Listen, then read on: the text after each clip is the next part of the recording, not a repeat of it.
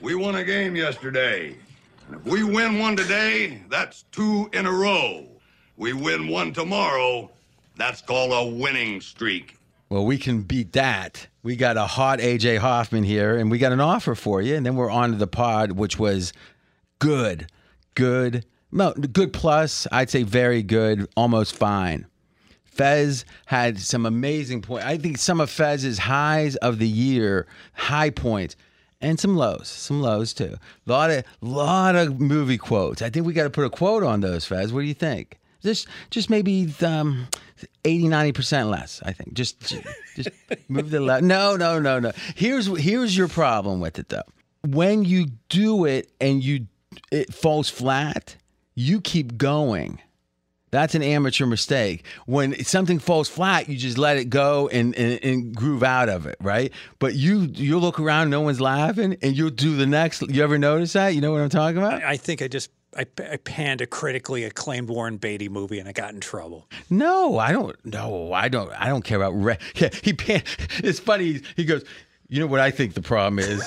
When I did my movie review of Reds, you didn't like it. That movie from '82. Maybe that is. I'll be honest, I don't know anyone who likes Reds. And I don't know anyone talking about Reds.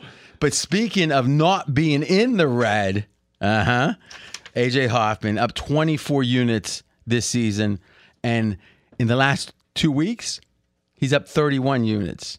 I'm going to do some quick math. You were losing before. I was. That. This is a guy, let's be honest, college basketball has changed more than any sport probably ever has in 1 year. If you think like last year with the transfer portal and all the questions, and let's be honest, some people got it early, some people didn't. What matters now, well, one, if you started from the beginning, you're up big. If you start now, you get to ride the winning streak, and March Madness is coming up. We've got a coupon for you, Dream 25. Pretty simple, Dream 25. You get $25 off of what? Anything. It's good through Monday. You want to get AJ? Great. You want to get some more likely conference championship games? And speaking of football, we got the only 2-time Super Contest champion. Only one. Fez, what's on tap for conference finals? Big football Sunday. Are you imitating like someone from like the Jim Fice show? You got to get this play. Get every play that I make. I've got 2 of them up already. Both the numbers widely available. I expect to have about 7 widely available bets during the conference championship. 2 games, 7 bets. Props. You're betting overs and unders in the same game? No, props. I tell you, those props, I don't think the books like these props because the sharps, guys like you and the Hitman are killing it. Yeah, and just looking forward to the Super Bowl last 3 years, 23-6. That's 79% on the Super Bowl the last 3 years on all my releases widely available. 23 winners, 6 losers. Yes. There was a tie. Oh, well, forget it then. Guys, honestly, you might say, oh, if there's a dozen handicappers, someone's going to be hot. Okay, except this is the pod. AJ, a monster NFL season. AJ, hot in college basketball, up 30 units and up 20-some for the season. Fez, perpetual winning, but again, another one. Scott, killing hockey. You didn't even mention 54% in college football, up 14 units. Who's that? That was me. And that was before the plus 54%? Plus the plus 20 units on. Can I make any money on it? Stuff. But can I bet college football now? No. Yeah, I talk about money now. Next year we'll be talking about those units. Like I was 60% college football. I didn't even bring it up. Don. Didn't even bring it up. So for any of you that feel sorry for me sometimes, yes, it's true. You should. All right, here it is. Dream 25. Go get them. There's so much action. This is kind of like you don't want to be left out. And I tell you this, the worst thing is to be on the plain wrong side. We minimize that chance. Pregame.com. Just go to the buy picks. If you want picks, if you don't, do us a favor. Spread the word about the pod. That's all we ask. We don't need anything else. But if you want to send me food, hit me on Twitter. Probably not, but enjoy the show.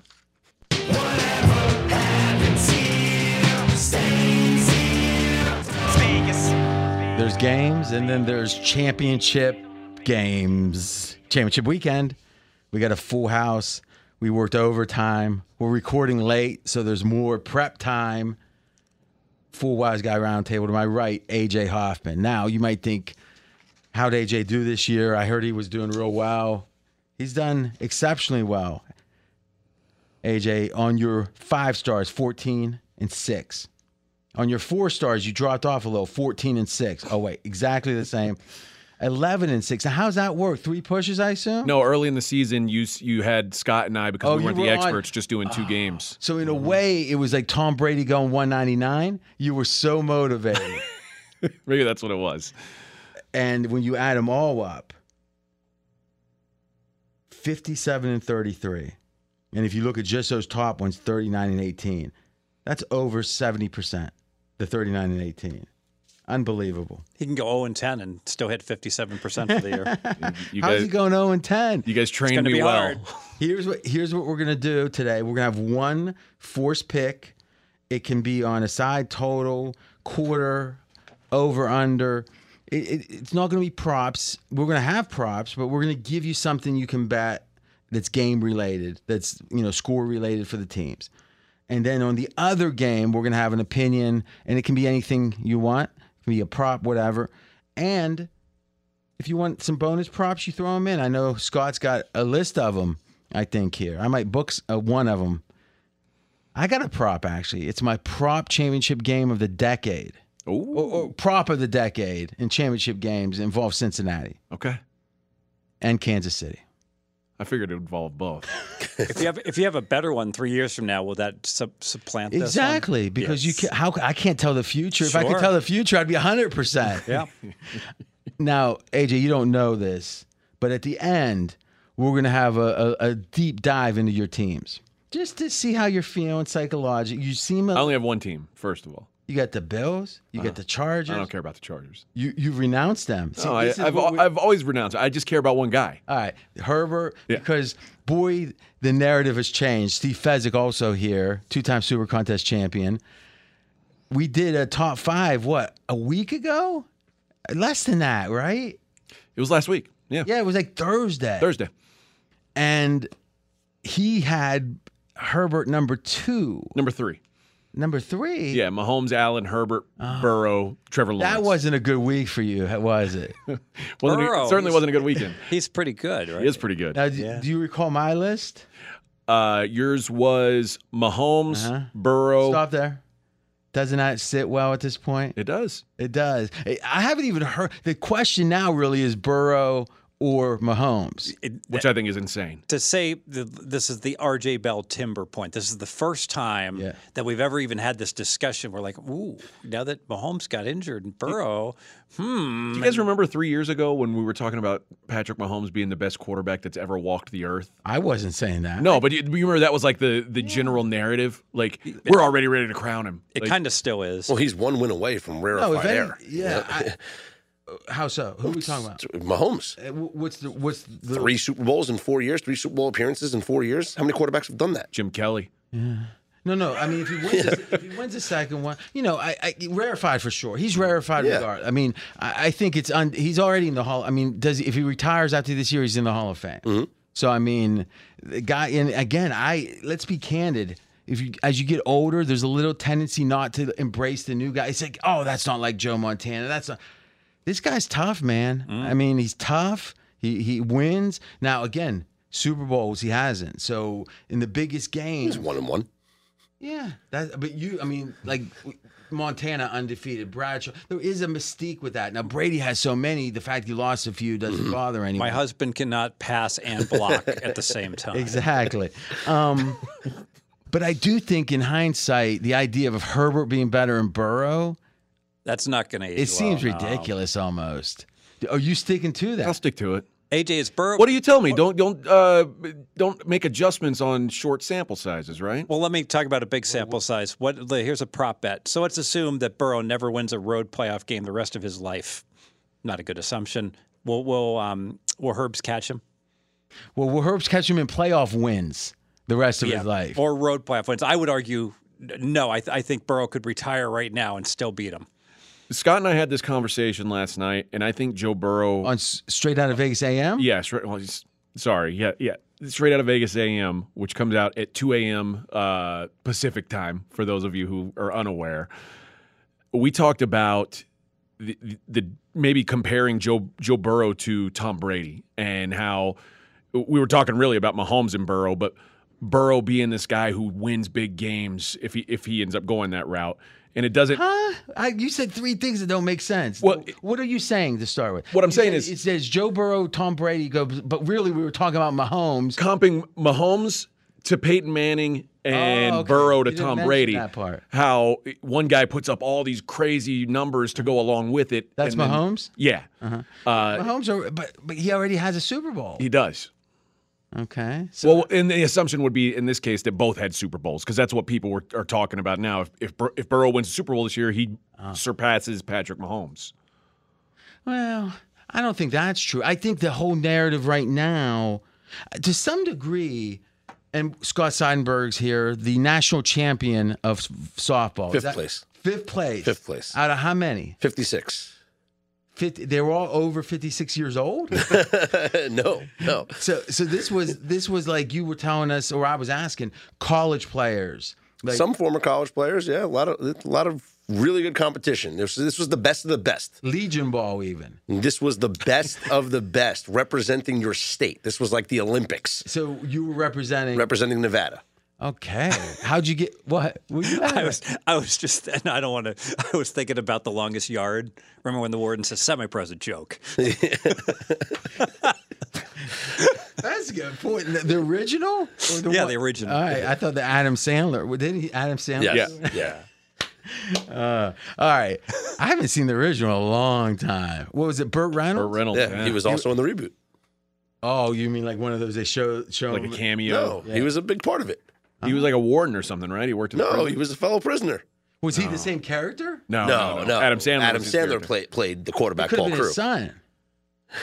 I mean, right? That's He was a fellow inmate. Isn't that kind of what Maverick, Top Gun is? Yeah. Well, that's Goose's son. That's yeah. done. It's done all right, I think. It's done really well. The Creed movie did all right. Yeah, the first one. That's true. The third one comes out in the next 2 months. The third Creed. Yeah, That's a bridge too but far. no Sly in that one though. Yeah, that's a problem. That's a huge problem. I thought the first one with Creed was good. I thought it was great. I Not mean, good. I would Great. say that's an interesting discussion. Didn't Sly get nominated for He did. Best Supporting Actor? He was supposedly ready to win. Yeah. And then there was a backlash. Yeah, but he did win like the other award, like a Golden Globe or something Doesn't or matter. whatever. Yeah. It's like semi-pro. And we've come full circle. Now, so Fez, here's what I find to be the shift in the foundation of discussion, I guess, with this is I would say a majority of people 6 weeks ago even would have taken Herbert over Burrow for the career. Maybe 55%. I'm not saying that. Too close to call, I think. Yeah, and I think the idea of durability was probably the deciding factor. I think I even said that a year ago, maybe. But what he's done in the playoff, because remember, Burrow had his first year, halfway through he got hurt, blew out his knee. And it was, in hindsight, a real serious, could be in one of those he doesn't come back 100%. Right?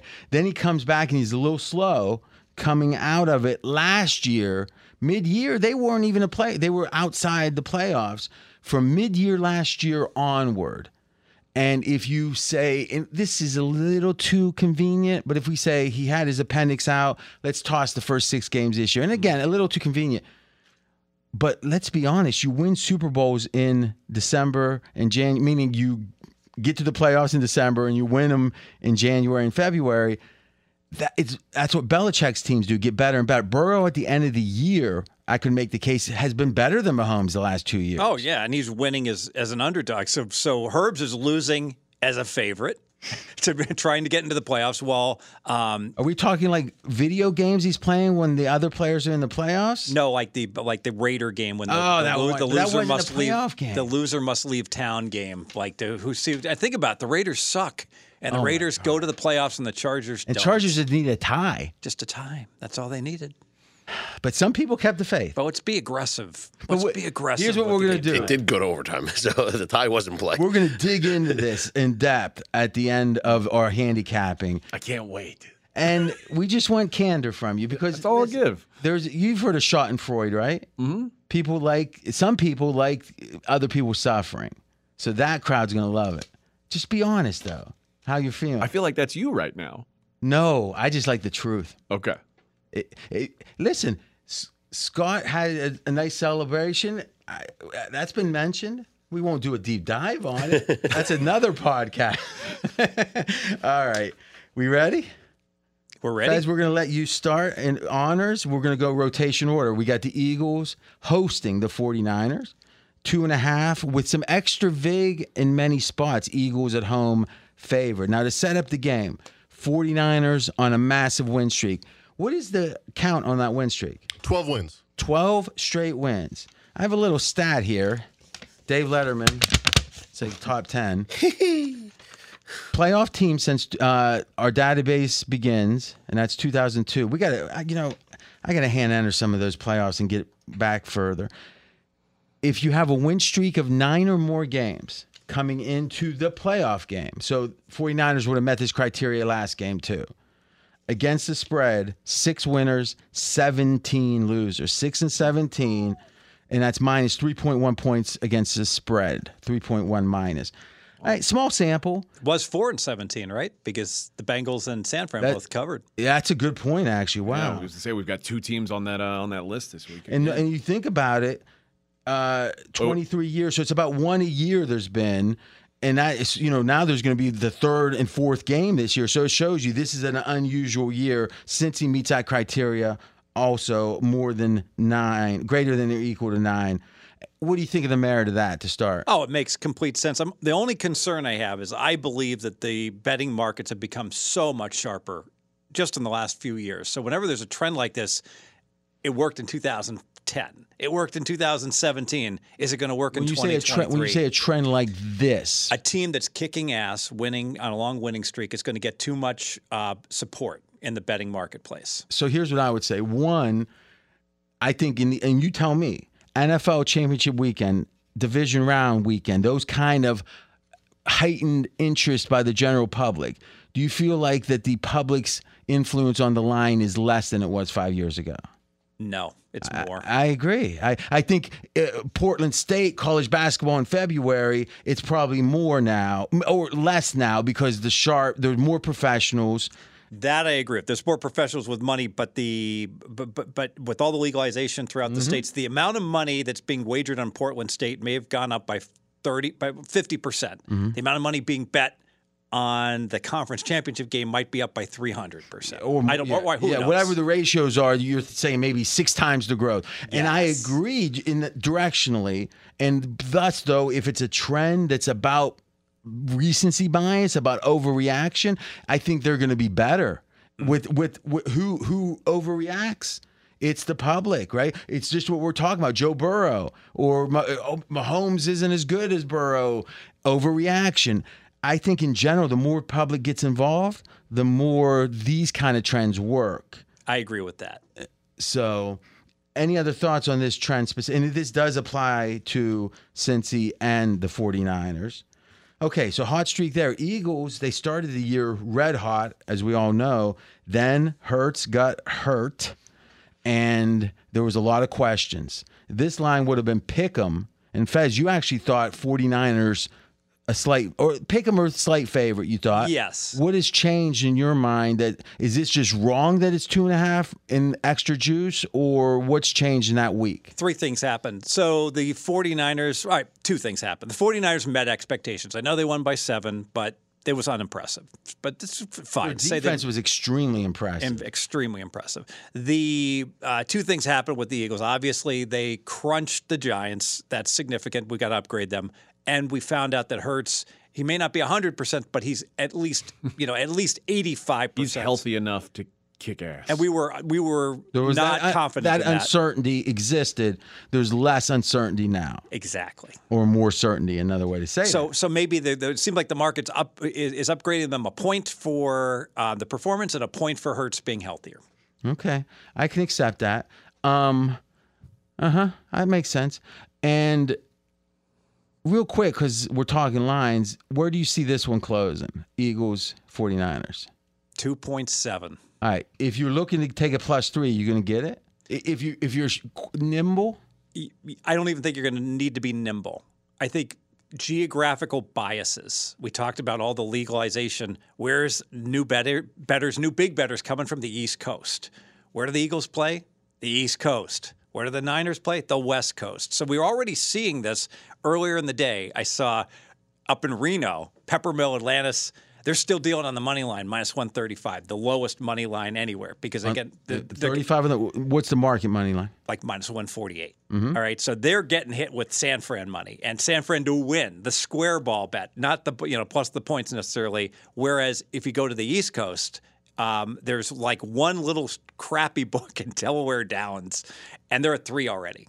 But DraftKings like minus 2.5, lay 15. The extra vig at these East Coast predominant books is not just at minus 2.5, but there's a little extra vig associated with the Eagles, telling me they're getting hit with a whole bunch of fly Eagles fly money. Which is interesting because you'll see like DraftKings has the 2.5 at minus 115, but the South Point here just has a 2.5 flat.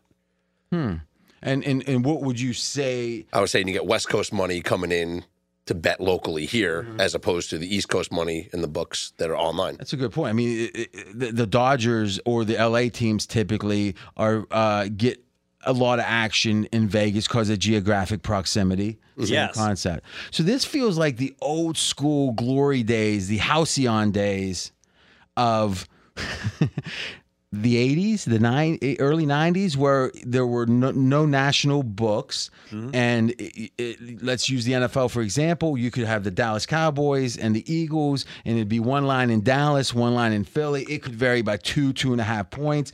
And just having outs in both of those places almost got you pretty much got you an out arbitrage that was a positive EV. Spot on. How good is this? Lay minus 135? Take +3. That's my kind of portfolio. When your mind starts to wander, Faz, scribble up. What is the ROI on that? Because it's not that high at all. Yeah, but the beauty is profitable. It's profitable, and it's so hedged so nicely. There's almost no downside. All right. I'm just interested to see what is it 5%? Let me go. All right, so Fez is in. You might hear his pen hitting. Wait, it's his abacus. Wait a minute. So you would say if you want the 49ers, you're better off waiting. If you want the 49ers. Yes. Well, this is back to the asymmetric risk, the idea that if you get 3, it's a huge win. If you have to somehow only get 2, it's a small loss. Number 2, it feels like there's going to be ebbs and flows. It's almost like in-game, right? I hear people talk all the time. I don't agree with this, but they're like, well, don't bet them now. Just hope they get down by 7 and then we'll bet. And it's like, okay, I agree. There's certain circumstances that are more prone to bets or more inclined to bets to others. But in general, you don't know if those are going to come. And if your handicap's really right, your team's going to get out to a lead. Like, imagine Philly Giants. You could have said, let's wait for the Giants to get a lucky score. Or you missed the whole bet, right? So in general, Or it can go the other way. Let's wait for the Philly to score first and bet the Giants, and it just didn't even matter. Yeah, I mean, there's all kinds. Exactly. Yeah. Well, I don't think I want the Giants playing from behind, right? Usually, usually it's the people that, like Kansas City's the great example of this. They start slow. People love to see them get a score against them than bet on them because it's just their history of coming back. Though this is a good example, and maybe it's the Kansas City game that's a better example, so I'll hold it, but is this going to be the best game of the year maybe to bet after in-game? Meaning watch Mahomes for 1 or even 3 or 4 plays. I think that is the point of the pot. That's the strongest point anyone's going to make. Is when we talk about confidence levels, we have no confidence level in our Kansas City power rating because we have no confidence on how healthy Mahomes is. It could vary if he doesn't play, it's varying over a touchdown. It looks like he's going to play, but it could vary 5 points within that range. Exactly. And I hate to pass post, but just going back a week, like all you had to do was watch the Hurts play in the first quarter, and you're like, he looks good. We can and yes, you don't get the Eagles at minus 7.5 anymore. Now you're laying 10. Who cares? Lay 14. Now, Fez, you are and again, we state our facts. We have fun with it, good and bad. You're a top handful of people in the world with the in-game betting. That's just objectively true. He's nodding like, yep. Yeah, the numbers and symbols are still floating above his head. They actually had this has been 5-6 years ago. ESPN came out with Michelle Steele. who used to be at CNBC, as I recall, and they were recording you they were watching you in-game bet, and they did a little expose on it. Exactly right. She's like, how come you're betting $99 over and over and over and over again? I'm like, because if you bet 100, you get the spinning wheel where they have to approve. But with their software, you bet 99, you could do it like boom, bet. Fez is like a piano player. You sound like Beavis and Butthead. Bet. All right. So here's my question as an expert: is the algorithm wouldn't be able to handle this? Will they do a manual override? It's 3 plays in. The camera's on him saying, look at him step forward and he can't plant that foot. Let's say it's negative. There's nothing in that game that would cause a move at that point. Only if it goes to the medical tent. If it goes into the medical blue tent, then that's what triggers the algorithm. That's what triggers the change in the algorithm. Okay, so that's what the flag is to the algorithm is the medical tent. Yes. Okay, but you don't think on a game this big they might have a manual override? It's possible. They have 2 scenarios, and when they think that it's true, they hit scenario A. Well, let me ask you I don't want to give any ideas. Watching his performance certainly would raise a flag that somebody would adjust on the line. Mm-hmm. But what would the play calling do? If in the first series we see Andy Reid call 4 rushes and only 1 pass, that's not going to raise a flag for anybody saying, oh, Mahomes doesn't look good. But it does raise a concern that says maybe Andy Reid doesn't want to put him at risk because he's not 100%. It would take 2 series. The first series, 2 series? I think it would take of 2 play series. calling. Yes, but if it looks like he's limping around, that's going to be instantaneous. Absolutely, that's the big. Yeah, because I think you nailed it. Normally, regular season game, same circumstances wouldn't matter. Too many other games going on, but this game's just under such a microscope that it's similar to the NBA playoffs. You know, when you've got a key injury, is Anthony Davis going to be able to play? And he's out there, and everyone's paying attention. I do think that maybe not all the bookmakers, but many of the bookmakers, forget the algorithm. We're going to watch this ourselves. Yes, we're back. We just did a time shift. And Fez had some real deep insights on the sports books, what's happened, the evolution of things, a way to exploit the books, same game parlays. It's great. We moved it to the end of the pod because a lot of you guys, or some of you, just want the picks and the games. And anyone that wants to learn anything about sports betting, meaning if you have any interest, listen past the end of the handicapping. But back to the handicapping, Eagles, 49ers. Who's got a pick that because everyone here has their bet, their one bet on the next game. AJ, let's start with you. What is we'll call it an opinion, but your best, the opinion you like best in this game, Eagles 49? It's a prop play, and it's Christian McCaffrey over rushing receiving yards. Number's 98.5. And I like this. Scott will mention there is some injury concern. Mackenzie, check that. I might want to bet him. Okay, there is some injury concern on McCaffrey, exactly. But I think it's he played through the game last week. I think it's all rest precautionary, and he's what's rest precautionary? He played through the game, but his usage was way down. I mean, if you look at his carries, you look at his targets, I mean, he was not the emphasis, right? No, you're right. So I'm not saying that means he's going to be horrible here, but it's not. They took a precaution, but it wasn't just that. Who knows what? I more meant that like the limited practice and things are precautionary this week. How do we know? I mean, the theory is we're believing. I mean, Mackenzie, can you get the usage? Yeah, from the last game, and 98.5 is the right number. All right. Do be aware that it looks like a level playing field, and there's not like last week, the teams that had played all these road games came up empty with Dallas 4 straight road game, Giants 5th of 6. Mm-hmm.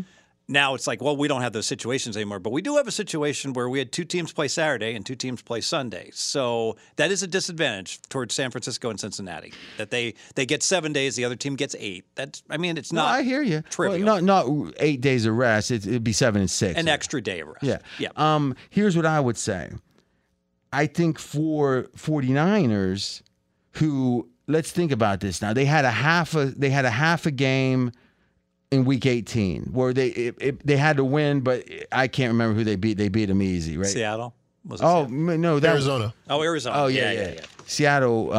Seattle's the playoff game. The Rams. But Seattle Rams playing week 8. Yeah, I don't know which one he was talking about. All right, Seattle game. Hey, it was tied at halftime, or what? Seattle was winning at halftime, By right? one, yes. So can't say it was an easy game, but it did feel like in the second half it wasn't high intensity.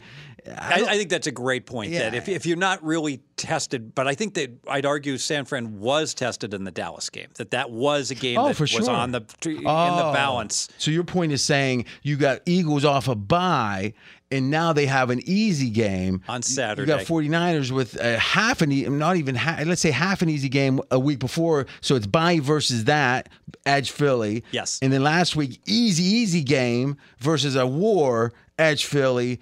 It's the end of the year. Fatigue can be an issue. That's a good point. Yes. I wouldn't have thought so, but I see that, which is kind of part of the 2.5 in moving toward. Again, because like my power ratings make them dead equal teams, and Philly isn't. They don't have a home field that's worth 2.5. I don't get the 2.5. But then when I look at the intangibles, I'm like, I got the West Coast team flying all the way to the East Coast with a little more fatigue. It's like my gut says if I had to bet it, I'd lay the 2.5 against the market number. I think you're right. AJ, you want to continue with your thoughts? Yeah, my thoughts were the Eagles, the defense for both these teams are strong. These are the best defenses either team is going to play each other this whole season. But the weakest unit is the Eagles' run defense, 21st in DVOA against the run. And the other thing is they are terrible, 24th in DVOA defending receiving running backs. They have a problem with that. I think that the Niners are going to go with a run-heavy game plan, and when they are passing – because the Eagles' pass rush is so good, there's going to be Christian McCaffrey chip, get out, take a short pass, and try to do something with it. So that's why I like the just from a game planning standpoint. I think McCaffrey props are a good way to go. See, I don't like it because that's how It's square. Yeah, it's square, but Barney at the bar is going to be and on. It's a sky high number. So how many yards do we think? What's putting over under on yards for the Niners in this game? What do we think? 340? That seems Less. high. Yeah, it's Less. If we think about it, if they only get 300, which is certainly possible, now all of a sudden CMC has to get a third of their yardage. Yeah, I don't agree That's with a that. lot. I actually think that because of the bruised calf for McCaffrey and the groin injury for Elijah Mitchell, I like Deebo Samuel over in rushing yards. It's at like 19.5, I believe McKenzie found it. Right. So and I think that one sec. I got to do this before we. it's happening. This is on AJ. All right, go ahead. Well, that happened, AJ. It happened. And AJ, you're really violating a basic strategy where you're taking a high level. I get it. You're a high level guy that everyone like. Look at me, CMC. Even I'm like, You're not as contrarian as me, and yeah. But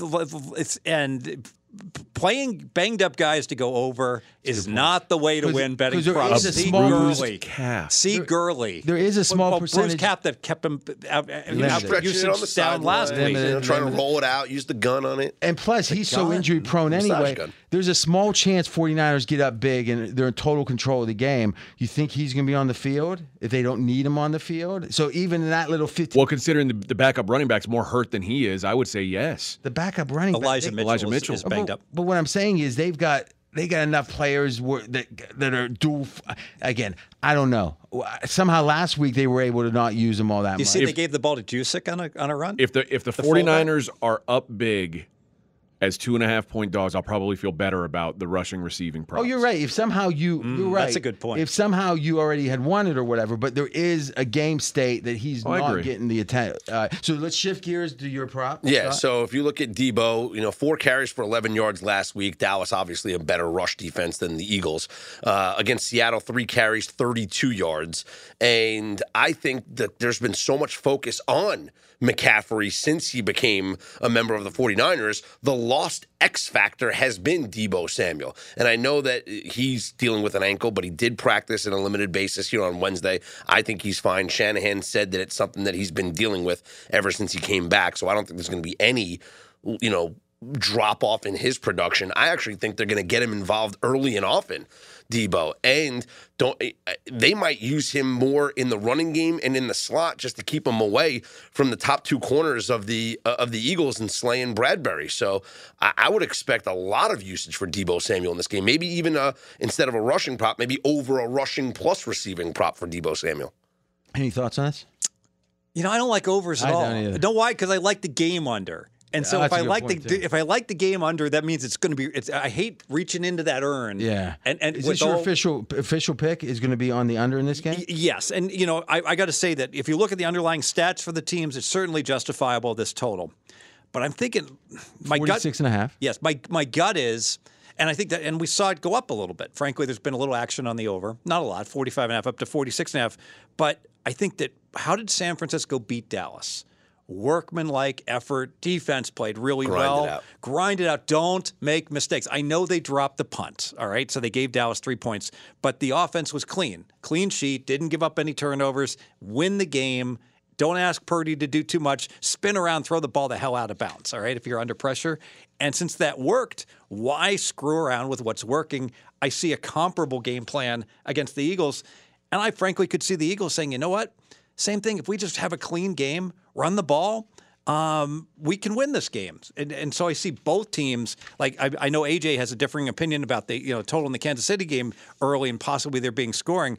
I don't see a lot of scoring early in this game. This is like a close a boxing match where they're just jabs the whole first half. So 46.5 is the average this year was 44, right? Yeah. So this is 2.5 points above the average. The 49ers these are both top 5 defenses, right? Yes. Do we believe these are both top 5 offenses? Top 10.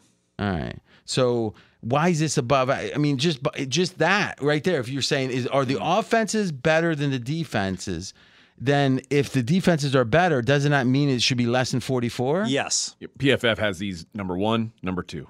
Okay. Now DVOA is 1 and 6. All right, that's good info. PFF is grades, which again is a nice perspective. What's happening on the field is DVOA. So okay, so I don't. And what do they have for offense? Can you look for offense? Yep, I'll pull it up. And so I guess Fez, is that logic you agree with? Is if the offenses in net are less than the defenses in net, then it feels like the league average. It should go under it. Yes. And I make the case even more so in this game because what are these teams going to be doing? They're going to be running the ball. Tick, tick, tick. San Francisco 6, Philly 3 offensive DVOA. Okay.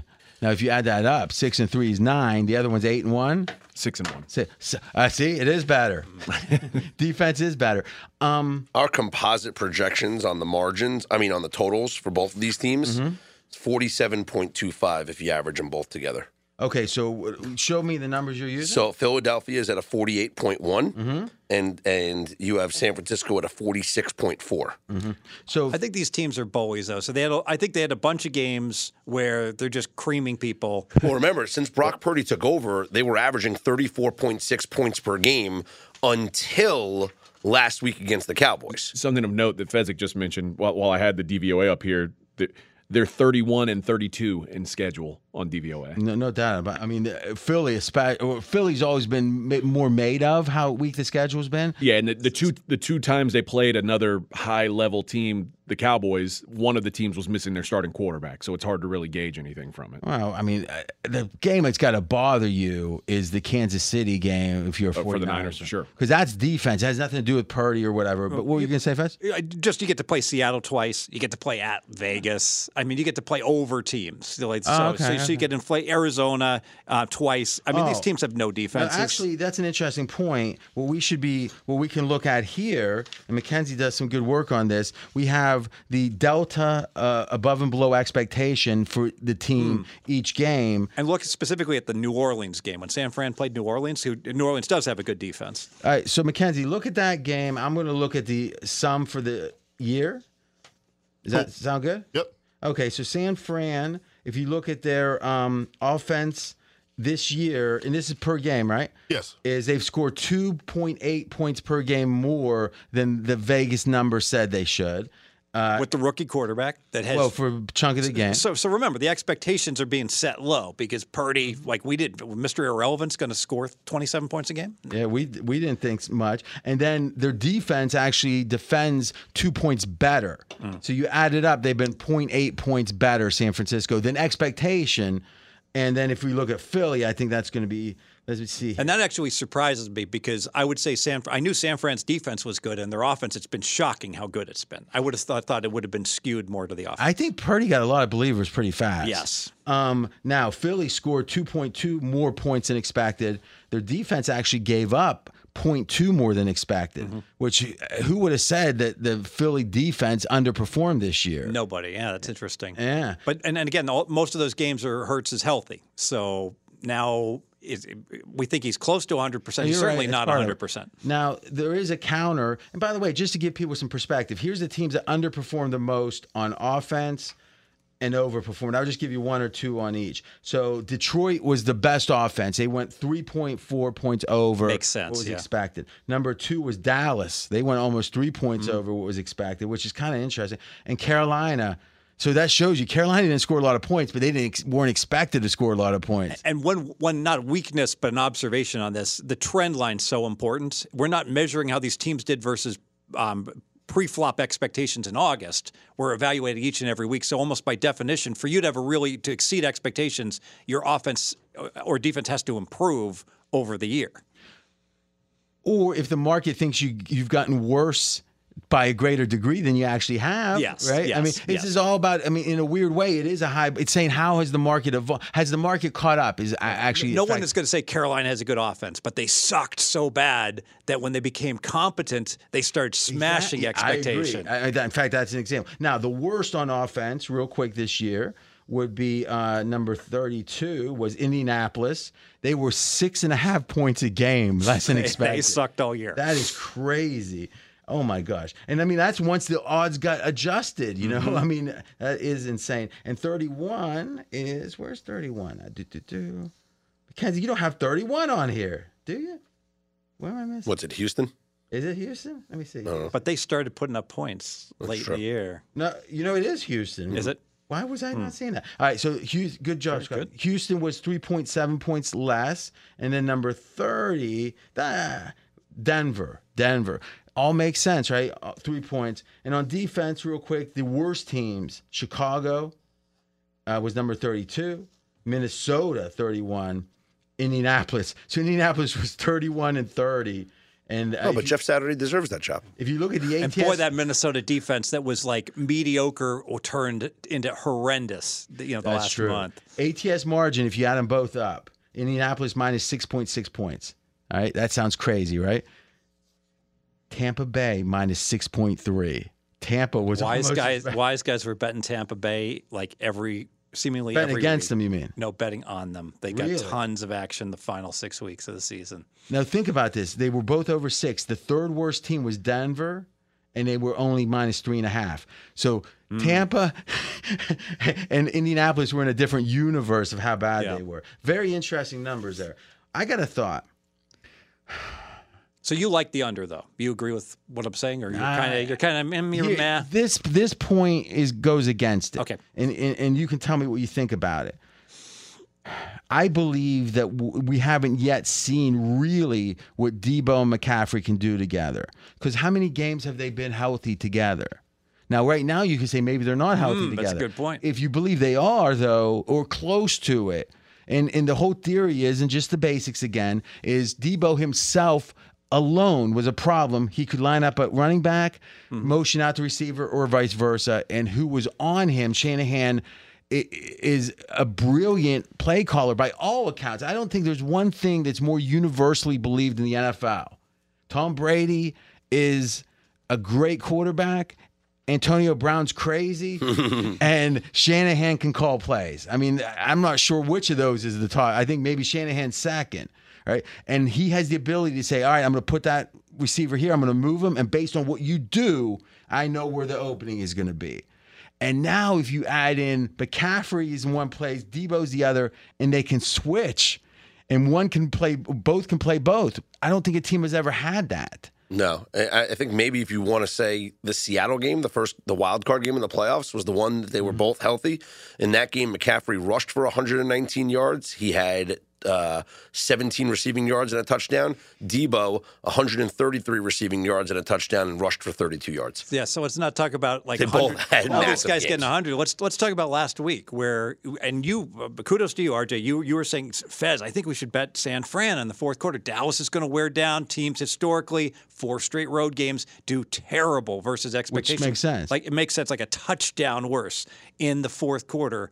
If you take out this fourth quarter, which was largely predictive, San Fran only got 312 yards, and I know they got a ton of yards. So all these weapons got like 220 the first 3 quarters. But do we know that isn't because of Dallas? You're right. The performance was not good from San Fran on offense. Also, I would make the case that considering the rest disadvantage that Dallas was on, San Fran's performance looks even worse on offense because there was a tired D. But my point is Dallas might have had the third best D in the league. So at one time, but but by the end of the year, I think they had played a hell of a game right there against San Fran. Yeah, but we haven't seen San Fran play another bad offensive game. So do we really think it's San Fran got bad all of a sudden, or was it Dallas played really well? Combination. No, I don't say this, and I know you don't like it when I do this. No, I say. On that 312 yards for San Fran, I know it was. He catches it some of the time. There was a 50-yard George Kittle catch where he's juggling the ball over half the time that goes incomplete. The way that so one of the best tight ends in history caught a tough ball. You freeze it. The ball's in the air. Freeze it. Is he going to catch it? It's 50-50, and he's going to catch it for 28 yards, not 50. Now, were there any other 50-50 plays, or was that the only one? That was the only one. By the way, George Kittle, you mentioned him. The Eagles linebackers are all small. Like, that's kind of one of the things that gets talked about them a lot. Is they've got, and they don't put money in linebackers. It's a weak area for them. So a weak unit. George Kittle may end up being a problem for the Eagles defense. A big physical wide receiver could eat against a small. That I agree with. And you know what? The more I think about this, I don't like the under. And here's another reason. It does feel like both. Now, again, when AJ says Eagles can't handle the run, I'm thinking, okay, that means the Eagles can choose to put more people in the box. They're going to handle the run then. It's just they're going to be exposed to the pass. Usually, against the bad teams that don't have good coaches, if there's a weakness, it gets exploited the whole game. Against a good team, it's usually not what gets exploited. Last year, But talked Kittle's a lot. not going to bomb me for bombs. I mean, he's going to get first downs. I agree with you there. Unless he gets a 50-yard juggle. There's a lot of things. Miracle. Last year, you mentioned how Tampa was, really 2 years ago, how they were overwhelming because they had so many weapons on offense, and you just Antonio can't Brown cover being anybody. the third receiver, yeah. And that's why Leonard Fournette was so much better last year than he was this year because they didn't have all those weapons. So there was last year there was Plus the 40 pounds. You couldn't commit anybody to that. the run last year. I think the Niners are that this year. The team with just such an overwhelming amount of weapons. Like, are you going to never double Debo? Like, No, this is a great game. But I would say, Fez, wouldn't you agree that the Eagles can be run on and the Eagles don't cover inside? Their linebackers are weak, which is part of the run, but part of the pass. If anything, this 49ers team seems suited. You got to tackle and linebacker. It does feel like. When's the last time Shanahan? Has he ever played? Did they play the Eagles last year? Yeah, got it up on the screen here. They played week 2 last year. Same Low-scoring coaches, very low-scoring game. 17. Both teams had more runs than passes in that game. Remember, the Eagles weren't. Now, that's interesting because the Eagles didn't really start running like they did Right. until the Detroit game. And it was a real epiphany because, remember, the Eagles were we had a debate last year, were the Eagles tanking before the season? They were if I remember, their over-under was like 5.5 or something last year. I don't recall. Yeah. But and going back to that on that meeting early, and this was early last year. So Philly only ran 53 plays. That's like a really, really low number. And they ran the ball more than they passed, 29 versus 24. Same in San Fran. Again, the usage of the rush, 38 rushes, only 30 passes. So I tell you this, another thing that goes to the under, this is a confusing one to me, is Shanahan is extra conservative on going for it, kicking field goals, all the stuff the analytics dorks want to complain. He coached a horrible game. I heard that like 5 times. It's like, do you really think you're in a position to judge, first of all? And number 2, he won. He's now in his 3rd conference final in 4 years. How bad is he? Right. But anyway, that does lower scoring, field goals instead of going for it, et cetera, et cetera. I just had an epiphany. Maybe on some of these props because the Eagles are going to be more aggressive. They've been more aggressive. Mm-hmm. All right. So in terms of longest field goal, I like the 49ers. Ooh, I like that because Yeah. if the Eagles don't kick field goal, Yeah, of I mean, course. Sirianni prides, and remember, It's the leverage point. It's the 4th and 2 from the other team's 33. 49ers kicker Robbie Gould, 28 for 28 in his career from deep. what's deep? 3-point range. Field goal range. They should try more field So goals. any field goal. Yes. They He's should never try. missed a field goal. In the playoffs, In the playoffs, yeah. He They didn't should say try that. 70-yarders. He didn't say that. No, he didn't. Doesn't miss. All right, I tend to listen to people. It was just I picked up the context clues on that one. Like, there's no way he was 28. Like, he'd never miss in his career. That's why I was saying Yeah. incredulously. So then, like little ancillary, because there's going to be more props that are going Yeah. to come out. You know, it's like 4th down. Let's talk about conversions. game script. What game script do you envision? Because that's going to have an effect on. I'm texting you at the end of the first quarter, 0-0. I told you, RJ. I didn't the text you. script. I told you after the fourth Yes. quarter. Okay. Let's do a final. Let's go around the horn. We'll start with Scott, and let's just do a final thought on the game. And here's what I'm interested in: has anything discussed swayed you, not off your pick or whatever, but what do you believe now that you didn't believe a half hour ago? I think this is interesting. What are we saying that is able to convince even our peers? I'm a little more convinced on the under now. And the No, more I've been against it the whole time. I'm less. Because, well, the more I think about it also is, yes, we look at the 49ers production prior to this Cowboys game, but the Cowboys defense might be the best comparison to what they're going to face this weekend in the Eagles defense. At least and talent, or at least quality wise. I don't know about matchups, but Yeah. Yeah, but talent-wise, and if you look at the Eagles, who racked up 70 sacks in the regular season, it's the top defense. Facing a top defense last week, faced a top defense. The Cowboys were second in EPA per play defense, and they struggled to get 19 points last week. I think what RJ said about the 49ers' weapons being kind of built to give the Eagles' defense problems the way it's built. Like if you believe a running back who can catch the ball out of the backfield and a big physical tight end are good things to have against a team with weak linebackers, that's exactly what the 49ers have. So I'm starting to actually lean more towards points being scored in this game than I was coming into this. It sounds like we're all leaning towards the 49ers. I'm leaning more towards the Eagles. I love what RJ was saying, and I was aware of this, but I really didn't click. I mean, the Eagles have been on a bye for 6 weeks. They haven't. They have so much energy. and they've gotten healthy. They're 13-1. La. So we lose a couple games. Minshew, and then they had to win against the Giants. They won. Then they had a bye week. Then they had a laugher. This team has had it's smooth sailing here. They got fresh legs on offense and defense. So do you maybe look at, if you do like 49ers, look at them in the first half? Yeah, and if I think that's safe. Like if you are going to bet the Niners, I don't want any part of them late in the game. It was the setup great for the 49ers to do well in the fourth quarter this past week. Now it's a terrible spot for them in the fourth quarter this week. Mackenzie, correct me if I'm wrong. Kyle in general, cousin Kyle, does very well on the scripted plays early, first drive, the script, and then he does very well in the fourth quarter. And the rationale being the script is very savvy, but fourth quarter he set up enough scenarios to then exploit in the fourth quarter. Does that sound right to you? When they're ahead, I would say that's true. They've had troubles in the Throwing from Shanahan behind. era behind. However, they had 2 comeback wins with Purdy in the fourth quarter. I think they might have had none with Jimmy Garoppolo in his whole career. I'd be remiss not to mention the first 6 weeks of the season when the Eagles won seemingly every game 24-0 in the first half. The Eagles are the highest scoring team in the first half this season by almost a full 3 points. But I think a lot of that, in fact, I know a lot of it has to do with they called off the horses in some of those early games. So relatively, Which goes back to the strength of schedule. Like if you're able to bully somebody. Yeah, but when you have this kind of offense, the thing is, when you're so physical, if you're better, it's like Nebraska, right? In the old days, they didn't. Nebraska never got upset. A passing team like BYU that was relatively, let's say, better than their competition, the same, would get upset occasionally. But it's a sure thing when you get 6 yards a clip, right? All right, Mackenzie, cousin Kyle, no inside info, but you follow. Well, you say we. Yes. Give us your thoughts. I think the one thing we haven't mentioned that we should is Philadelphia's one weakness, arguably, is their rush defense. They're 21st by DVOA, top 5 in every other department. Whose weakness? The Philadelphia Eagles. That's what AJ stressed. He said it like 3 times.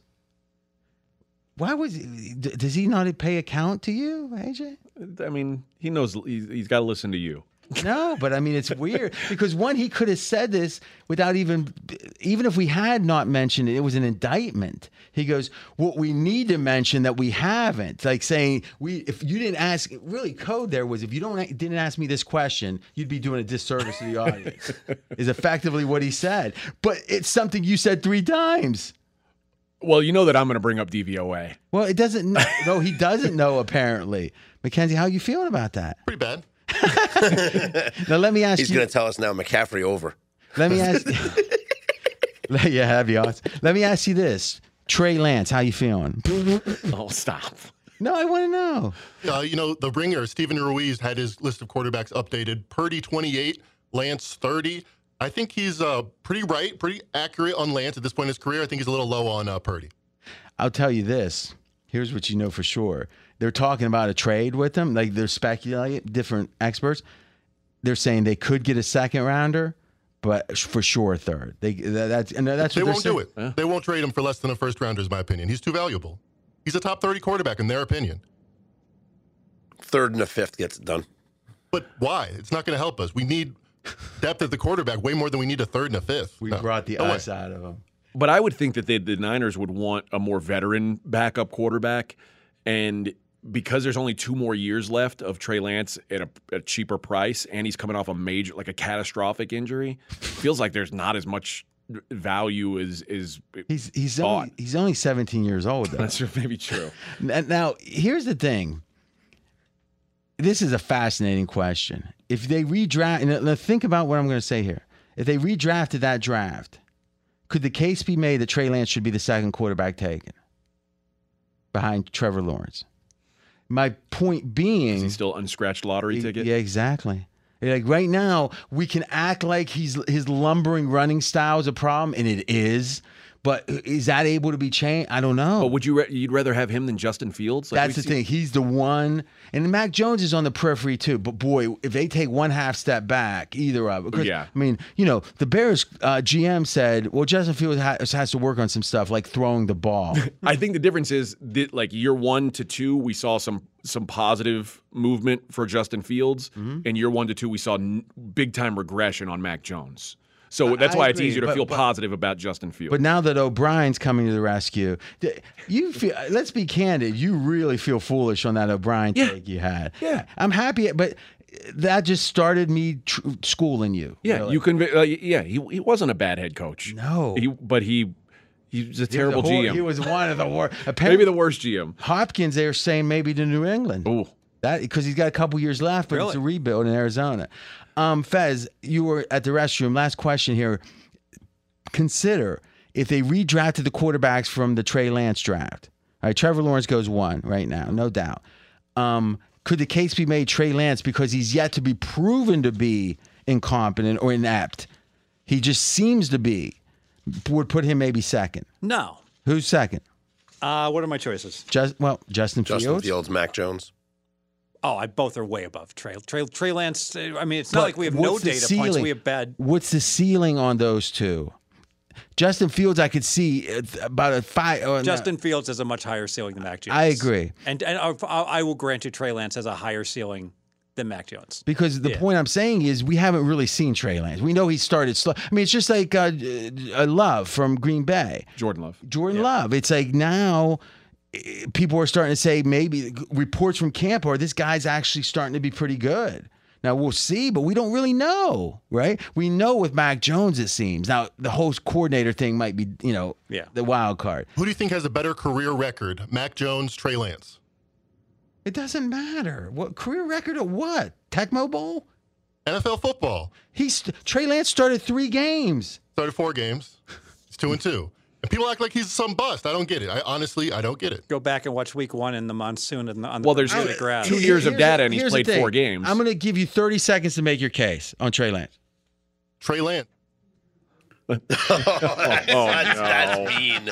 That is mean. No. That's bad. Come on. I do have I do have one.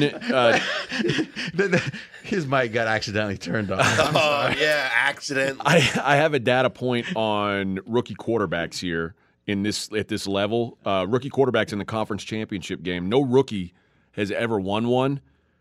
0-4 straight up, 1-3 ATS. The only cover came in 1999. Sean King for Tampa. Big Ben, Joe Flacco, and Mark Sanchez lost by an average of 12 points per game in their rookie years. So I'm a lotto, and albino. Fade out here. Last one, you come back. Go, Fez. Was that the Big Ben? Was that the 10-14 loss to Denver? Big Ben, Was that his rookie year? No, No. they lost to New England. Okay. New England came to Pittsburgh laying 3. I still remember. Yeah. Pittsburgh was 15-1, getting 3 at home that game. That's how good New England was. You know the only other team to have a 12-win streak and be an underdog? Who? San Francisco 49ers, 2023. Pittsburgh Steelers, San Francisco 49ers. Did he get an Adderall prescription that we don't know about? All right, next game. Chiefs, Bengals. And this line, it's like a ping pong game. Jump in across, even, pick them, as they say. Right now, you can get a +1 on the Bengals. You can get a +1 on the Chiefs. Total 47.5. 47's out there. First word, Faz. Well, let me set up as we've been doing a little bit, and then you can have first word after. The second word, we'll call it. Chiefs, obviously, the Bengals have their number. Maybe the only team that's had their number really consistently. Pats did early in Mahomes' career, but other than that, not really. Mahomes' injury just is a big red letters over this game. Fez, I don't think you can bet this game without embracing the fact that you are making a statement about Mahomes. I'm flying blind here. Exactly. We all know he's not 100%. Beyond that, could he come out there and be close to 100%? Probably not. But could he be competent? That's still. Whoa. What was he in the second half of the most recent game? Very interesting. Statistically, he was good. Eye test is he couldn't walk. Okay, but why does it matter if he's good? Because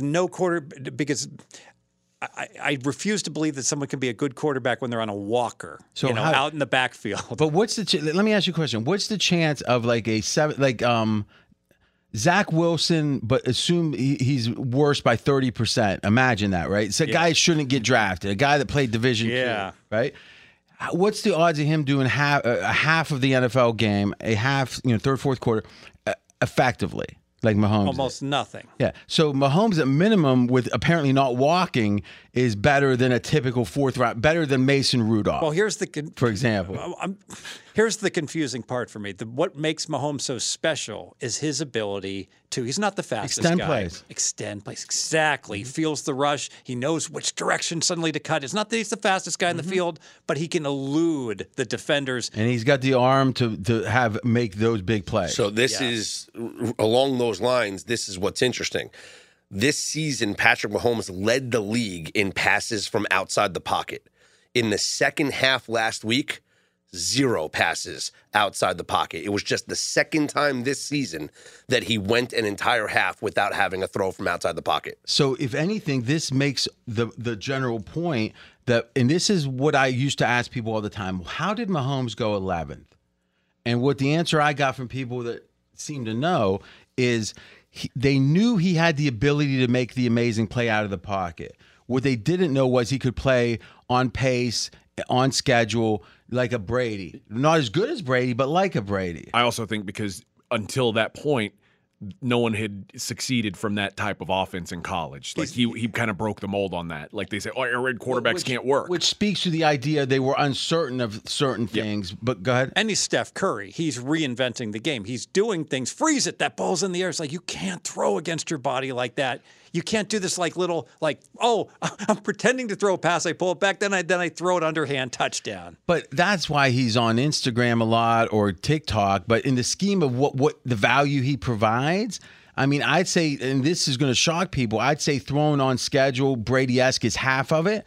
I'd say 35% the off-schedule stuff out of the pocket, and I'd say the 15 or less is those kind of plays. No doubt they make the highlight reel, but you know what? It seems like it's so hard to score in the red zone against the modern defenses that he's so uniquely qualified to make something happen when you shouldn't get a touchdown. Maybe that's just I'm remembering those plays. No. I think you're right. They're often in high. I don't know about the trick plays, but the plays that only he could make. Improvisation. Or high leverage spots, no doubt. So it sounds like that if he is because here's the thing, it's possible he's worse physically than he was last week because the adrenaline was flowing. He hadn't swollen up fully yet, and they tape you up immediately, do what they got to do on the field or in the tent and in the locker room. Yeah. He was a full participant in practice today, which surprised me. That actually makes me think bad things. Wasn't Gurley a full participant? Yeah, that's what they're going to do. Super Bowl practices. What are they watching? Only a portion is open to the media. That's so right. They show him jogging, they show him stretching. I'm just saying, and then when it's closed, he's like, "All right, guys, well, I'm just gonna go sit down." But I would have thought I didn't think they were going to even give him to the media. I didn't think the media was going to talk to him. Mm-hmm. He went up on the podium. He walked down the stairs. No sign of a limp. Like I said. Well, this dude's walking like a guy who doesn't have an ankle injury. And then I thought back to the other times that he's been hurt, and we'd be like, oh my God, Mahomes is hurt. And there was one time where I was like, he's going to be out for a month. And he was out for like a week or 2 weeks and then came back. It was like, how does that happen to a human? I think Patrick Mahomes is just he's Gumby. Like his body just. Well, we're talking about two different things here, right? I think you're thinking of the hyperextended knee that happened at the goal line on a sneak or whatever, and that was you had him for the Super Bowl and they won it, and he missed like 3 games or whatever, right? Or a couple games. But I guess my point is this: if you're the Chiefs and Mahomes is better than you could expect, what do you do? Do you make a big deal about it, or do you kind of say, "Oh no, he's banging"? We're hoping he can find a way to get out. Why did they announce that he was playing so early? Because he's playing on one leg. I think that's all negative. To be honest, I agree with you. And you've educated me about this. So like I used to be so naive about this stuff. Like I would actually read this, and if anything, it's the opposite. For someone so calculating, in other ways, I mean, because they want them to say, "Oh man, we're up," and then come game time, he's playing fine.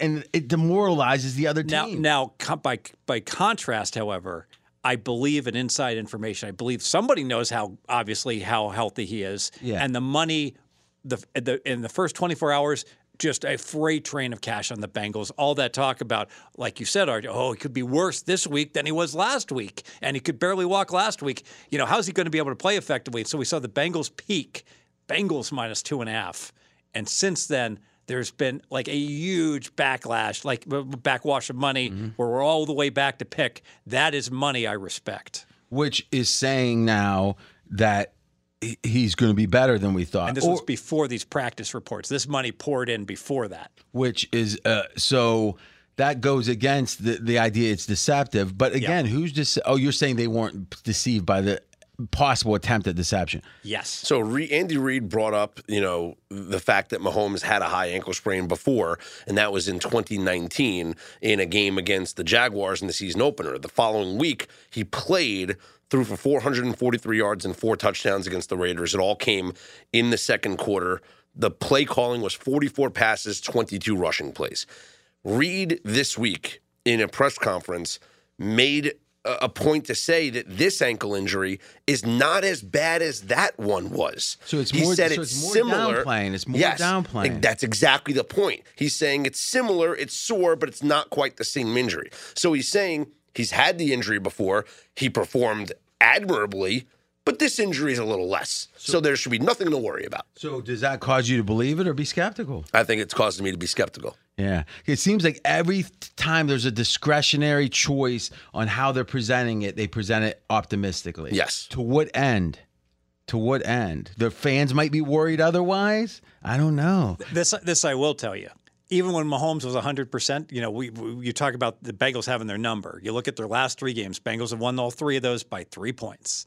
And nothing fluky at all about it. One game was like dead equal statistic. Well, I think you can make the case last year's championship game was fluky in that the team was up. What were they up? 24. That's a good point. It was 21-10 at halftime, and so Cincinnati came back then in that game. But remember, it was 21-3, and KC had the ball on like the 3-yard line. Yeah, and they failed. That's it. Yeah. Exactly. But if you look at the and you're right. If you look at the underlying stats, I'm okay with you saying KC should have won that by 1 or 2 points. All right. But since it was a clean win, the other two games they clearly won the stats. And if anything, if that was the only game since he had done well against Mahomes and KC, I would have said, oh, they got flat.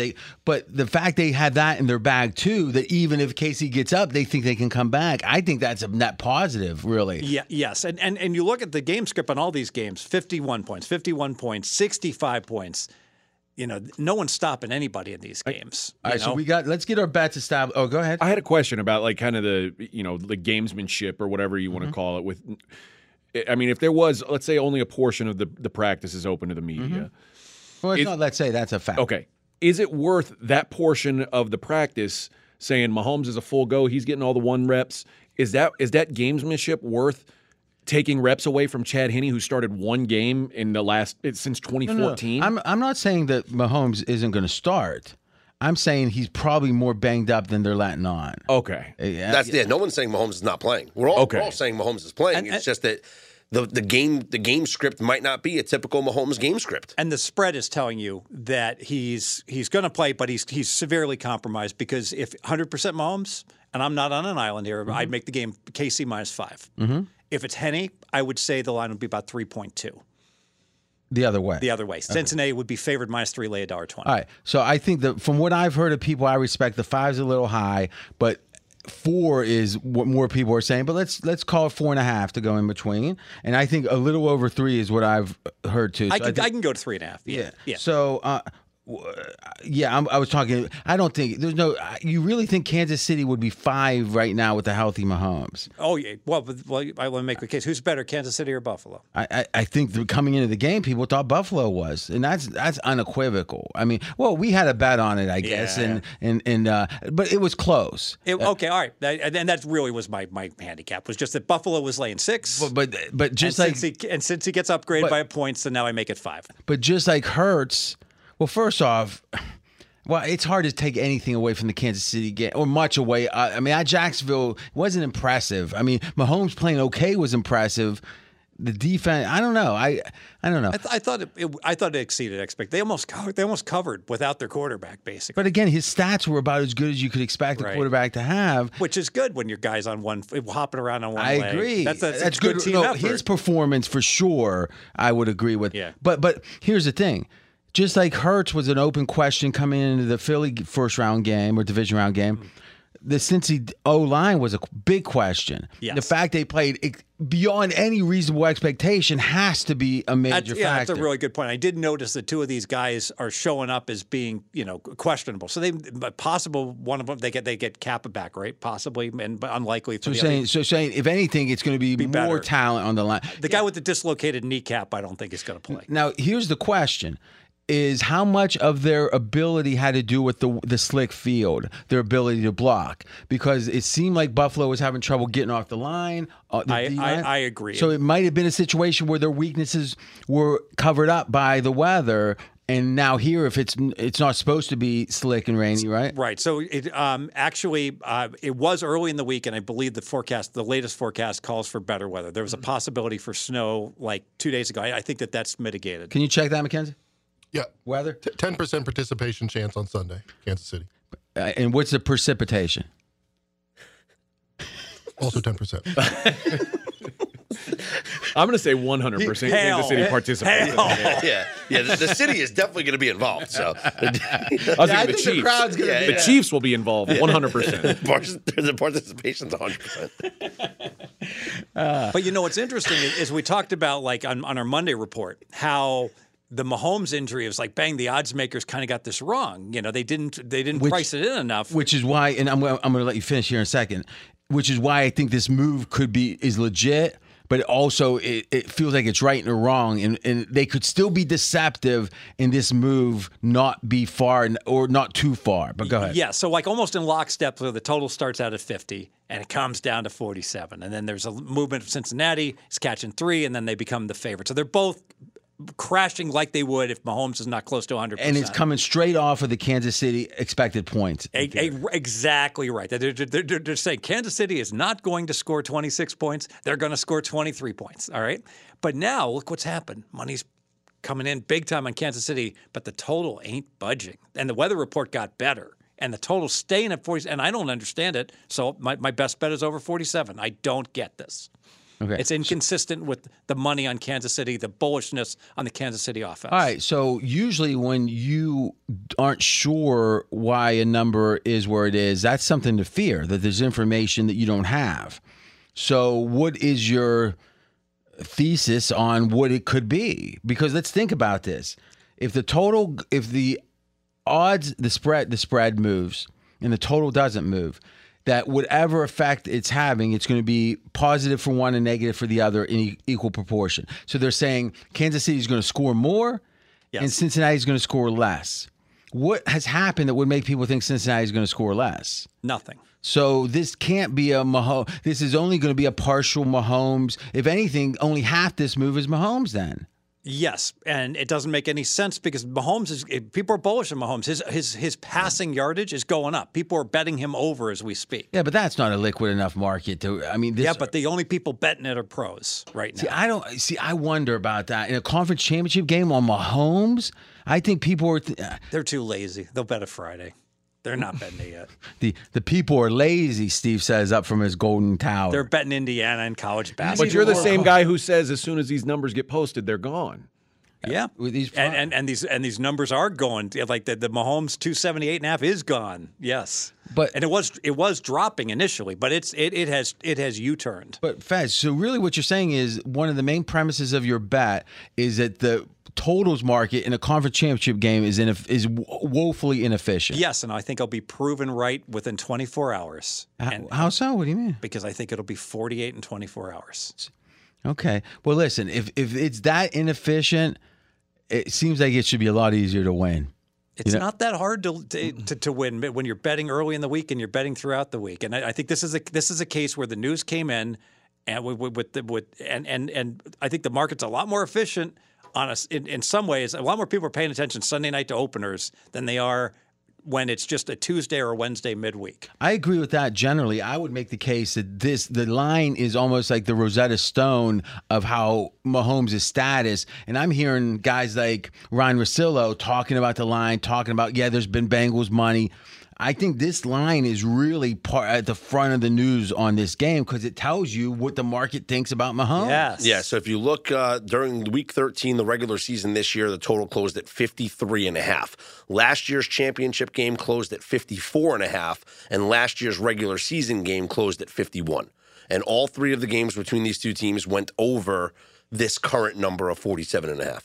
It's interesting. Two of the three wound up going under the 53.5 because the last two games landed 51. Yeah, but still over the 47.5. That's right. Though, and you have a pick, which is the over 47.5. And you can get 47s. It is truly 47.3. There's enough 47s. Uh-oh, Chiefs just went to 1 at Bet Online. 1 minus 108. Dun, dun, dun. Who's betting in the middle of the night like that? I don't know. But I mean Bet Online, certainly because they open first. A lot of the times, they got every wise guy has an account, or most wise guys have an account there. So, by the way, and Bet Online, I don't know about the ownership and how it works. There's a book called Low Vig. You're familiar with Low Vig? Go ahead. They copy the Bet Online lines essentially, but when you make a bet into, I think it's the same ownership, and you're laying like minus 108 or minus 106 on different markets. But if you bet into the Low Vig, it will move the Bet Online line. Okay. So it helps make which is reinforcing the point that this is going to be sharp. Yes, because the sharps love betting into a reduced vig book, and that helps Bet Online sharpen their numbers incredibly well. Yes. Okay, so does that move happen when it's when the executives are there, or is this an overnight phenomenon you're talking about where the line's pegged? It happens almost automatically. All right. Yeah. Okay. So we'll keep an eye on the screen. It's Tuesday or Wednesday night, 8:28 and 42 seconds here, Pacific time. I didn't in know Vegas. if it was Tuesday or Wednesday. Let's look at some Bengals factors here. We talked about the O-line. I don't think it's as easy as, the O-line's not a problem. Look how well they played last week. I also think that if you look at this Chase, there's some numbers out there about when Chase plays, how good this team is. And Mackenzie, maybe run that down, but it was something like 22-5, like when Chase plays. And again, this Bengals team, I don't think I've ever seen a team that was considered inferior. Like they were the ones who were, trying to beat Kansas City, trying to be competitive with.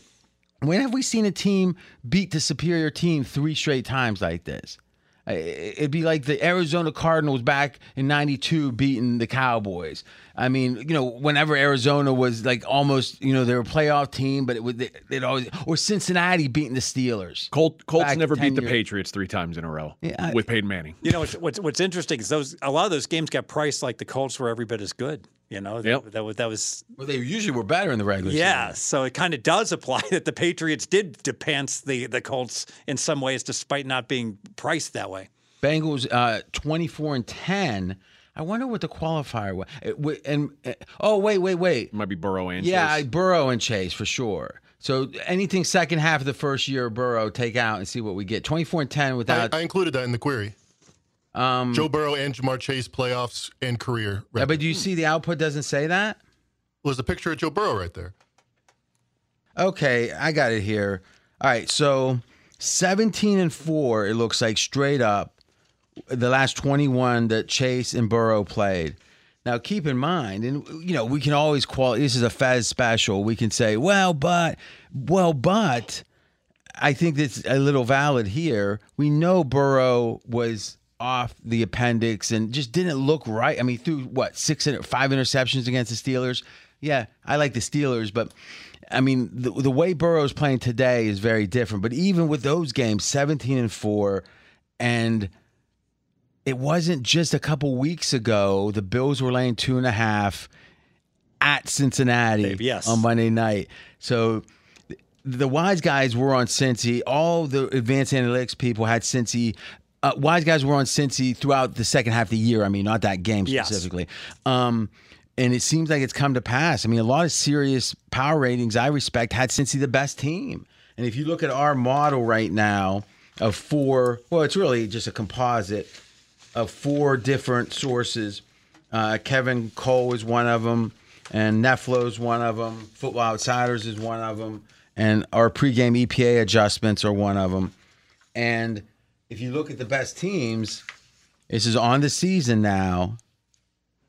So using those 4 metrics, the best team in the league this year, Philadelphia, second best, Cincinnati and San Fran are tied. And they're 0.6 points behind Philly. And number 4, 1/10 of a point behind Kansas City. Then Buffalo, Dallas. So the numbers make a lot of sense. By the way, the next team, Fez, your Jacksonville Jags. Then New England. Then What are the Chargers? Chargers, 16.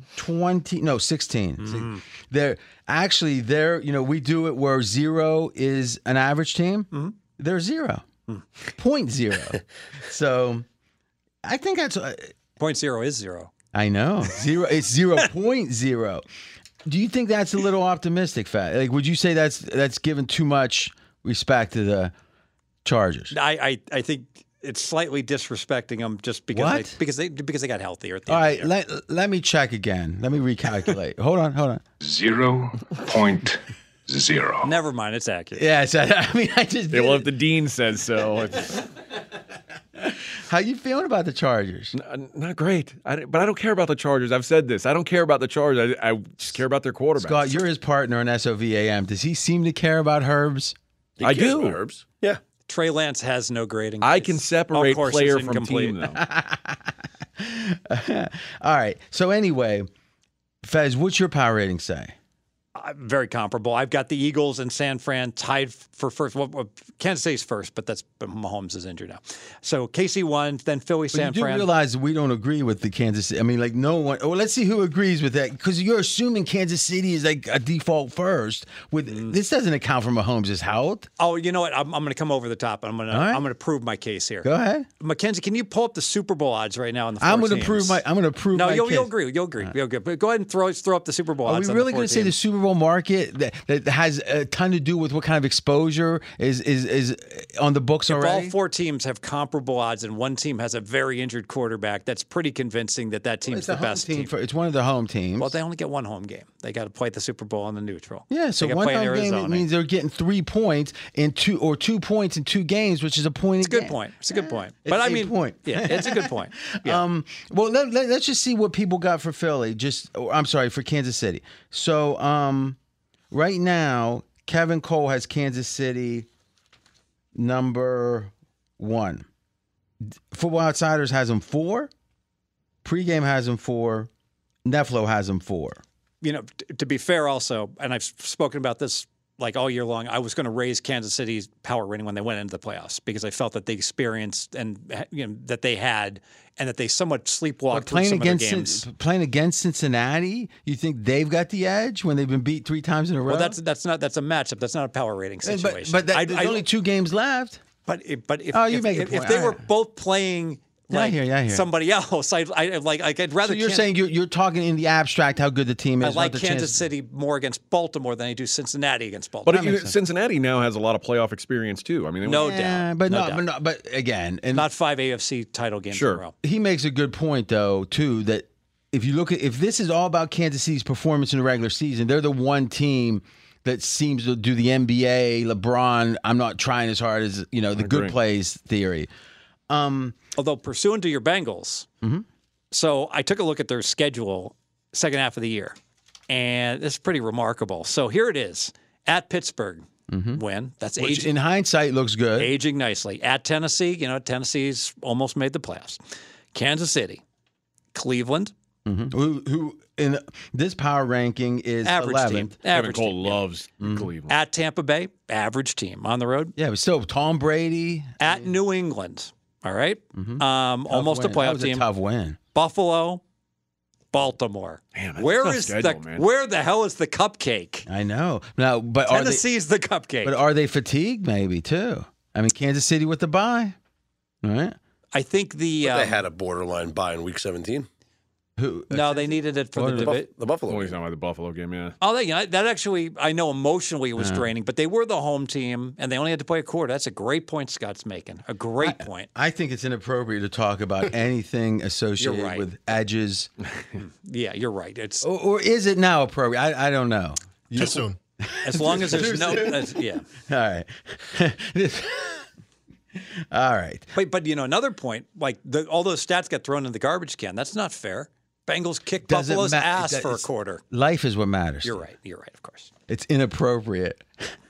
I was telling Mary about how you actually texted one of your partners or one of your buddies. That's inappropriate. And then like about 20 minutes later, I go, Fez, you should probably apologize. You go, you're right.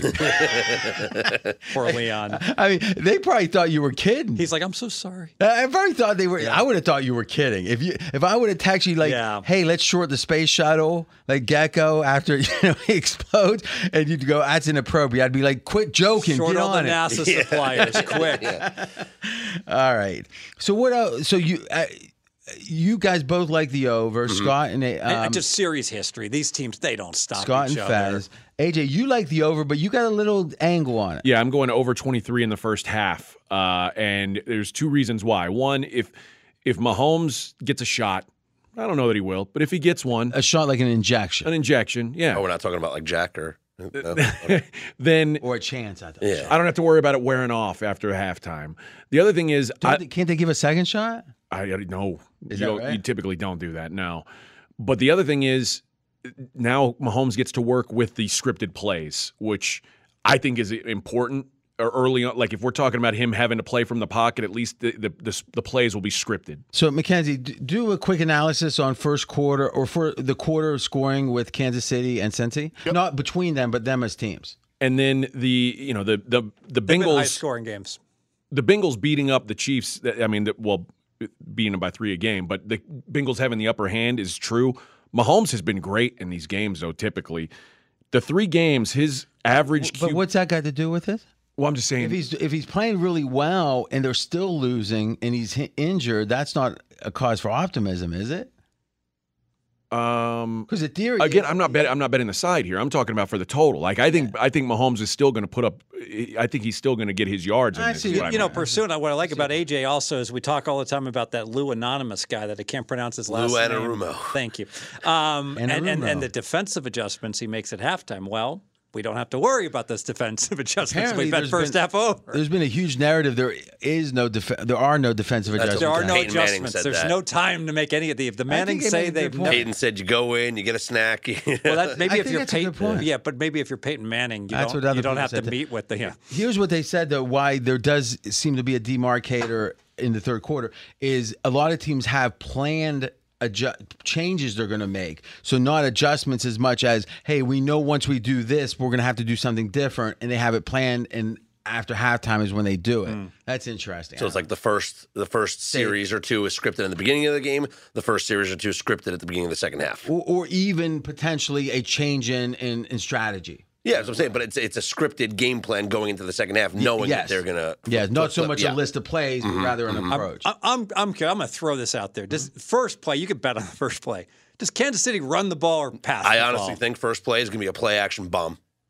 If I'm Andy Reid, I think they're gonna pass. If I'm Andy Reid, the first play call, I'm giving Patrick Mahomes a chance to shoot it down the field. Are the odds any different than they should be here? Like, if you didn't know Mahomes was hurt, are the odds right?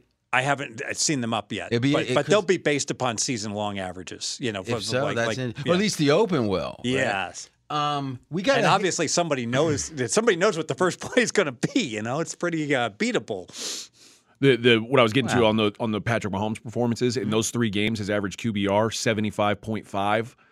If you look at all the quarterbacks in the last 2 years, none of them have a QBR better than 75.5. But that's about what Mahomes has. But you're saying the Bengals have an above average defense, so that's and he's impressive. still doing it to them. Yeah. How did he do in the first halves of those games?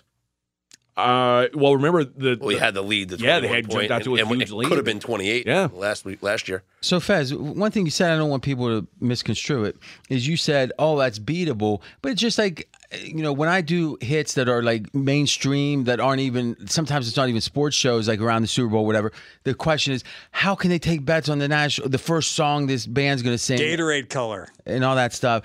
And the answer is simple. The limits are so low that if someone truly... Now, again, when the inside information starts to spread, then it's a different story, and we see things taken down. Yeah. But in general, a small group that knows something, what are they taking on these things? Like the first play, what can you bet? 250. Yeah, so we got, a couple of years ago, I had the inside info on the Jennifer Lopez halftime. Had somebody at rehearsals, Jenny from the Block, first song. We all went online. The highest anybody got was 250. But we all got like 100, 125 or whatever. And I'm still Jenny from the Block. Cashed it. All right, the hitman who knows his props, he's got a side pick here. And you know something? I tend to agree with him. Let's listen. Best bet, Chiefs +1. Any Chiefs handicap starts with Patrick Mahomes. This line would have been KC -3.5 to KC -4 if not for the injury. And the line is essentially telling us that Patrick Mahomes is severely hobbled. And while he won't be 100%, my anticipation is that he's a lot healthier than the market is thinking, giving us some value on KC. Some other sharp groups of market influence seem to agree. This line has went from Kansas City +2.5 to +1 just in the last 24 hours. There's also a false narrative out there about the success of the Bengals defense going against Mahomes. But over the past 2 years, the Chiefs have averaged 2.8 points per drive against the Bengals, the most that any opponent has had against them. Kansas City's also averaged 6.4 yards per play and scored a touchdown on 36% of their possessions in those games. Lastly, let's not forget about this Bengals offensive line missing 3 starters. Didn't matter against Buffalo, but it could easily matter against a Chiefs defense that has allowed a league-low 3.6 yards per attempt when they get pressure this season. Best bet, Kansas City Chiefs +1. Okay. Now, I had this before. I'm not following the Hitman, but I actually, if I had to make one bet in this round, it would be, and I don't know if I'm going to bet it, actually. So this is an official bet, but again, we bet. This is just one of those examples where there's 2 games, and you know what? If I would have something on one of these 2, that means in a normal week I'd have 8 or 9 8 picks, right? If it was a full card, right? 1/2 the game, 16, 1/2 is 8. I don't bet 8 sides or totals even, but you could say it's the playoffs. Yeah, if anything, the lines are sharper, in my opinion. So, but that said, I do think there was an overreaction, and we said it Monday, especially as the line was higher, boy, this is almost priced like Mahomes is not playing. Yes. And I think it's now moved in a way where it's priced fairly that he's going to play. Or at least the injury part is fair. He's going to play, but he's less than 100%. We're not exactly sure how much. I agree with that. Here's why I like Kansas City, though. 2 things. A trend you're not going to hear anywhere else. No chance. Until we're going to hear it a lot. Well, who knows? Tomorrow. Here's what we'll say. When a team has won 3 straight games and been an underdog in all 3, what happens in game 4? Well, that team that won 28 and 39 against the spread. Is that a playoff trend or an overall trend? Overall. So the theory is they're an underdog for a reason in all of those games. And the emotional, it's just so difficult to get up. And this happens in the NCAA tournament. Remember, it's not the same season. You can't play 4 times in the same season, right? This is about. Oh, yeah, you're right. This is about where there's a narrative that, what's I happening misunderstood. here? So what's happening now? Let's think about it. Bengals own the Chiefs. Bengals own the Chiefs, and whatever truth there is to that, the market moves more than the truth. Yeah, but they're an underdog for a reason. They're the underdog for a reason. But again, the funny thing is, in about half these games, they're favored. They've been dogs 3 times in a row. The 4th time, they're favored. Which shows you that movement that I'm talking about. And this is by 2.7 points a game. So almost a field goal a game is the ATS margin. I think that's meaningful. Is it exactly 3? It's after exactly 3 upset wins. Yes, exactly. It could be more, but it's 3, at least 3, right? It's not like if they had to lose the 4th game. It's like there's been 3 in a row, and here we are. And maybe part of that is that the team that was favored, that's lost 3 in a row, it's like they're making the adjustments, and the team that's won, all we got to do is just throw it to Chase again. They can't stop him. Yeah. I think that's a really good trend because I was thinking about this. Somebody asked me if the Bills played the Bengals again, what would the line be? I was like, I don't know, probably Buffalo minus 4.5 or 5. Actually, I heard someone from Circa say, and they said, let's think about this a second. They actually said 3.5, but go ahead. But that was my point. Like that feels like a massive overreaction to a game and 10 minutes of a game. Like, but that's what people do. I agree, but I think again the Bengals answering the question of their O-line. You said it was a 1.5 question, right? Yeah. I think I'd make it 3. See, that's even lower. Oh, yeah. I mean, but again, I think we now. Who's better, the Bills or the Bengals, right now? I mean, everyone's power rating now has the Bengals have leapfrogged. I got them equal. I got them as equal teams. I think whatever is going on with Allen has proven itself to be a major problem. Yes. It's not. He's playing differently than he. So I don't know if it's his injury or what. It doesn't really matter now. But it's hard to say they didn't have every chance to show otherwise. And I do think that one quarter in that first game shows you it wasn't a fluke. And that's the thing about these Bengals, man. I don't love betting against them. I do, and I like it more at +2. And again, this could swing. I also think that Mahomes, we got a history that he's done okay with this type of injury. And Andy Reid is a genius. He's like one of the 3 or 4 people on earth that can call offense that well. Disguises it nicely, too. The genius part? Yes. Well, that's the thing about geniuses. They don't worry about that kind of stuff. I like to draw mustaches on players' faces when they're sleeping. I'm going to get to the bottom of this. All right, maybe a savant. I do want to address line moves because I've seen this story so many times. You know what's going to happen is at some point over the next 48 hours, Patrick Mahomes, maybe on Saturday, Patrick Mahomes has been named the starter, and the I second think that's happened already. and that that has not. No, Andy Reid said he's going to start. Yeah. Oh, Which is again driving. I mean, this move is. But I know that so often everybody knows that a player's going to play, and then he's announced to play like on the odd screens and the like, and boom, the point spread moves a point. But it did. Yeah, so it'll move. I think that's happened. Again. Yeah, it'll literally move again. No, Steve. He's already announced it. All right. If he's announced it, it's done. All right. And that's what you were talking about, this big line move. It's like that. If he reiterates tomorrow. Yeah. No, but like I said yesterday, Patrick's going to start. I thought he was only probable on the. I saw him upgraded to probable, not that he was starting. They talk all the time. Coaches all the time will say something above and beyond that. But still, the odd screen's going to say he is starting officially. He is announced as a starter, and money will come on Kansas City. Who's the coach for Kansas City? Andy Reid. Who could announce it other than him? Andy Reid. All right. It's going to be fake Andy Reid. Now, this reminds me of, this is going to take 45 seconds.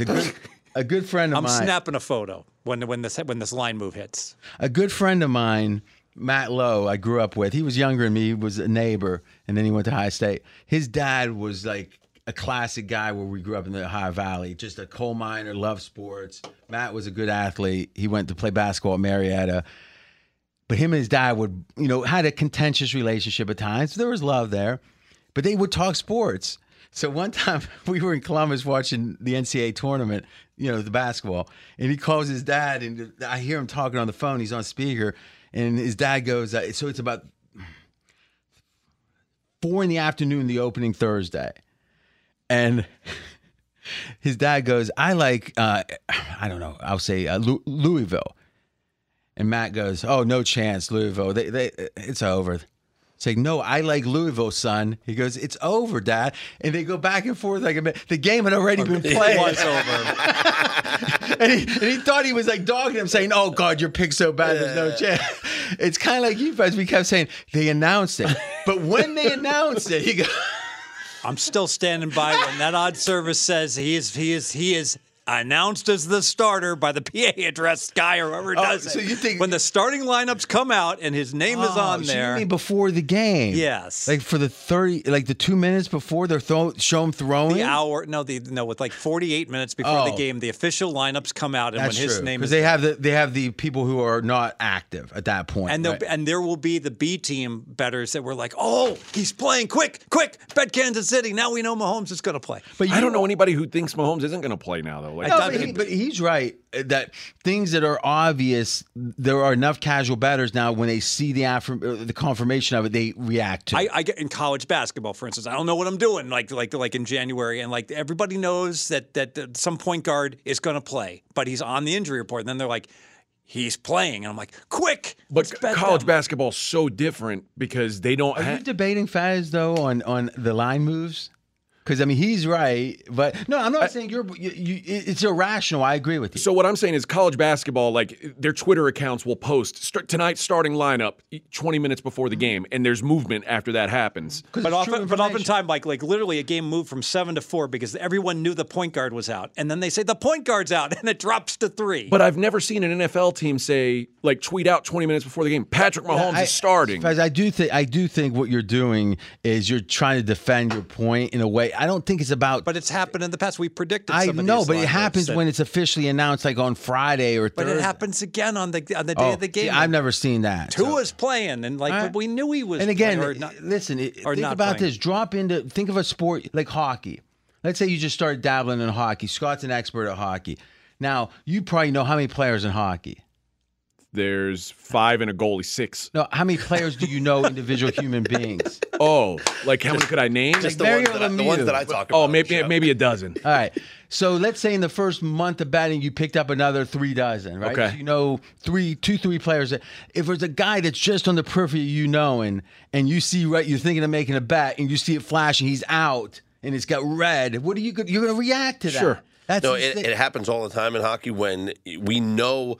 Anyone who's betting hockey on a regular basis, you know who's likely to start in goal this game. Mm-hmm. But until you get the official tweet from the team or a reporter that says, hey, this is who's in the starters crease in opening skate, that's when the line will move. The line will move when the goalie gets announced. Well, the line already has moved. Yeah, but now it will move irrationally because people don't realize the B team bettors are like the Vasilevsky we all knew he wasn't going to play except for you. We all know who's in, and then all of a sudden when it's officially announced, then people start betting it.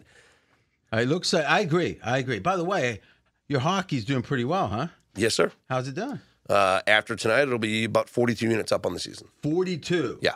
That's the meaning of the universe, 42. Wow. And the Hitchhiker's Guide to the Galaxy. Right, Mackenzie? Indeed. Good book. We got a new sponsorship? All right. You, college basketball, are killing it. I'm having a little snack in between when we take our little break. AJ's like, I've been killing basketball. He goes, I don't bet road favorites anymore. And I look at his thing, it's win or win or win. I'm like, that seems like a good idea what you're doing. There was one loser. Road favorite. So who was the loser? Belmont. Belmont minus 12. That's where you went to school. Evansville hit a 3. Wow, what a homer. Homer City. Yeah. I went 9-1 on Saturday. My one loser was betting against Belmont. That was a terrible pick. I don't know what you're doing. You know what's funny, though, is we were talking about his record, on his picks here. He's like 60, 70%. He's actually 88% if you remove any bets on the Chargers or the Bills.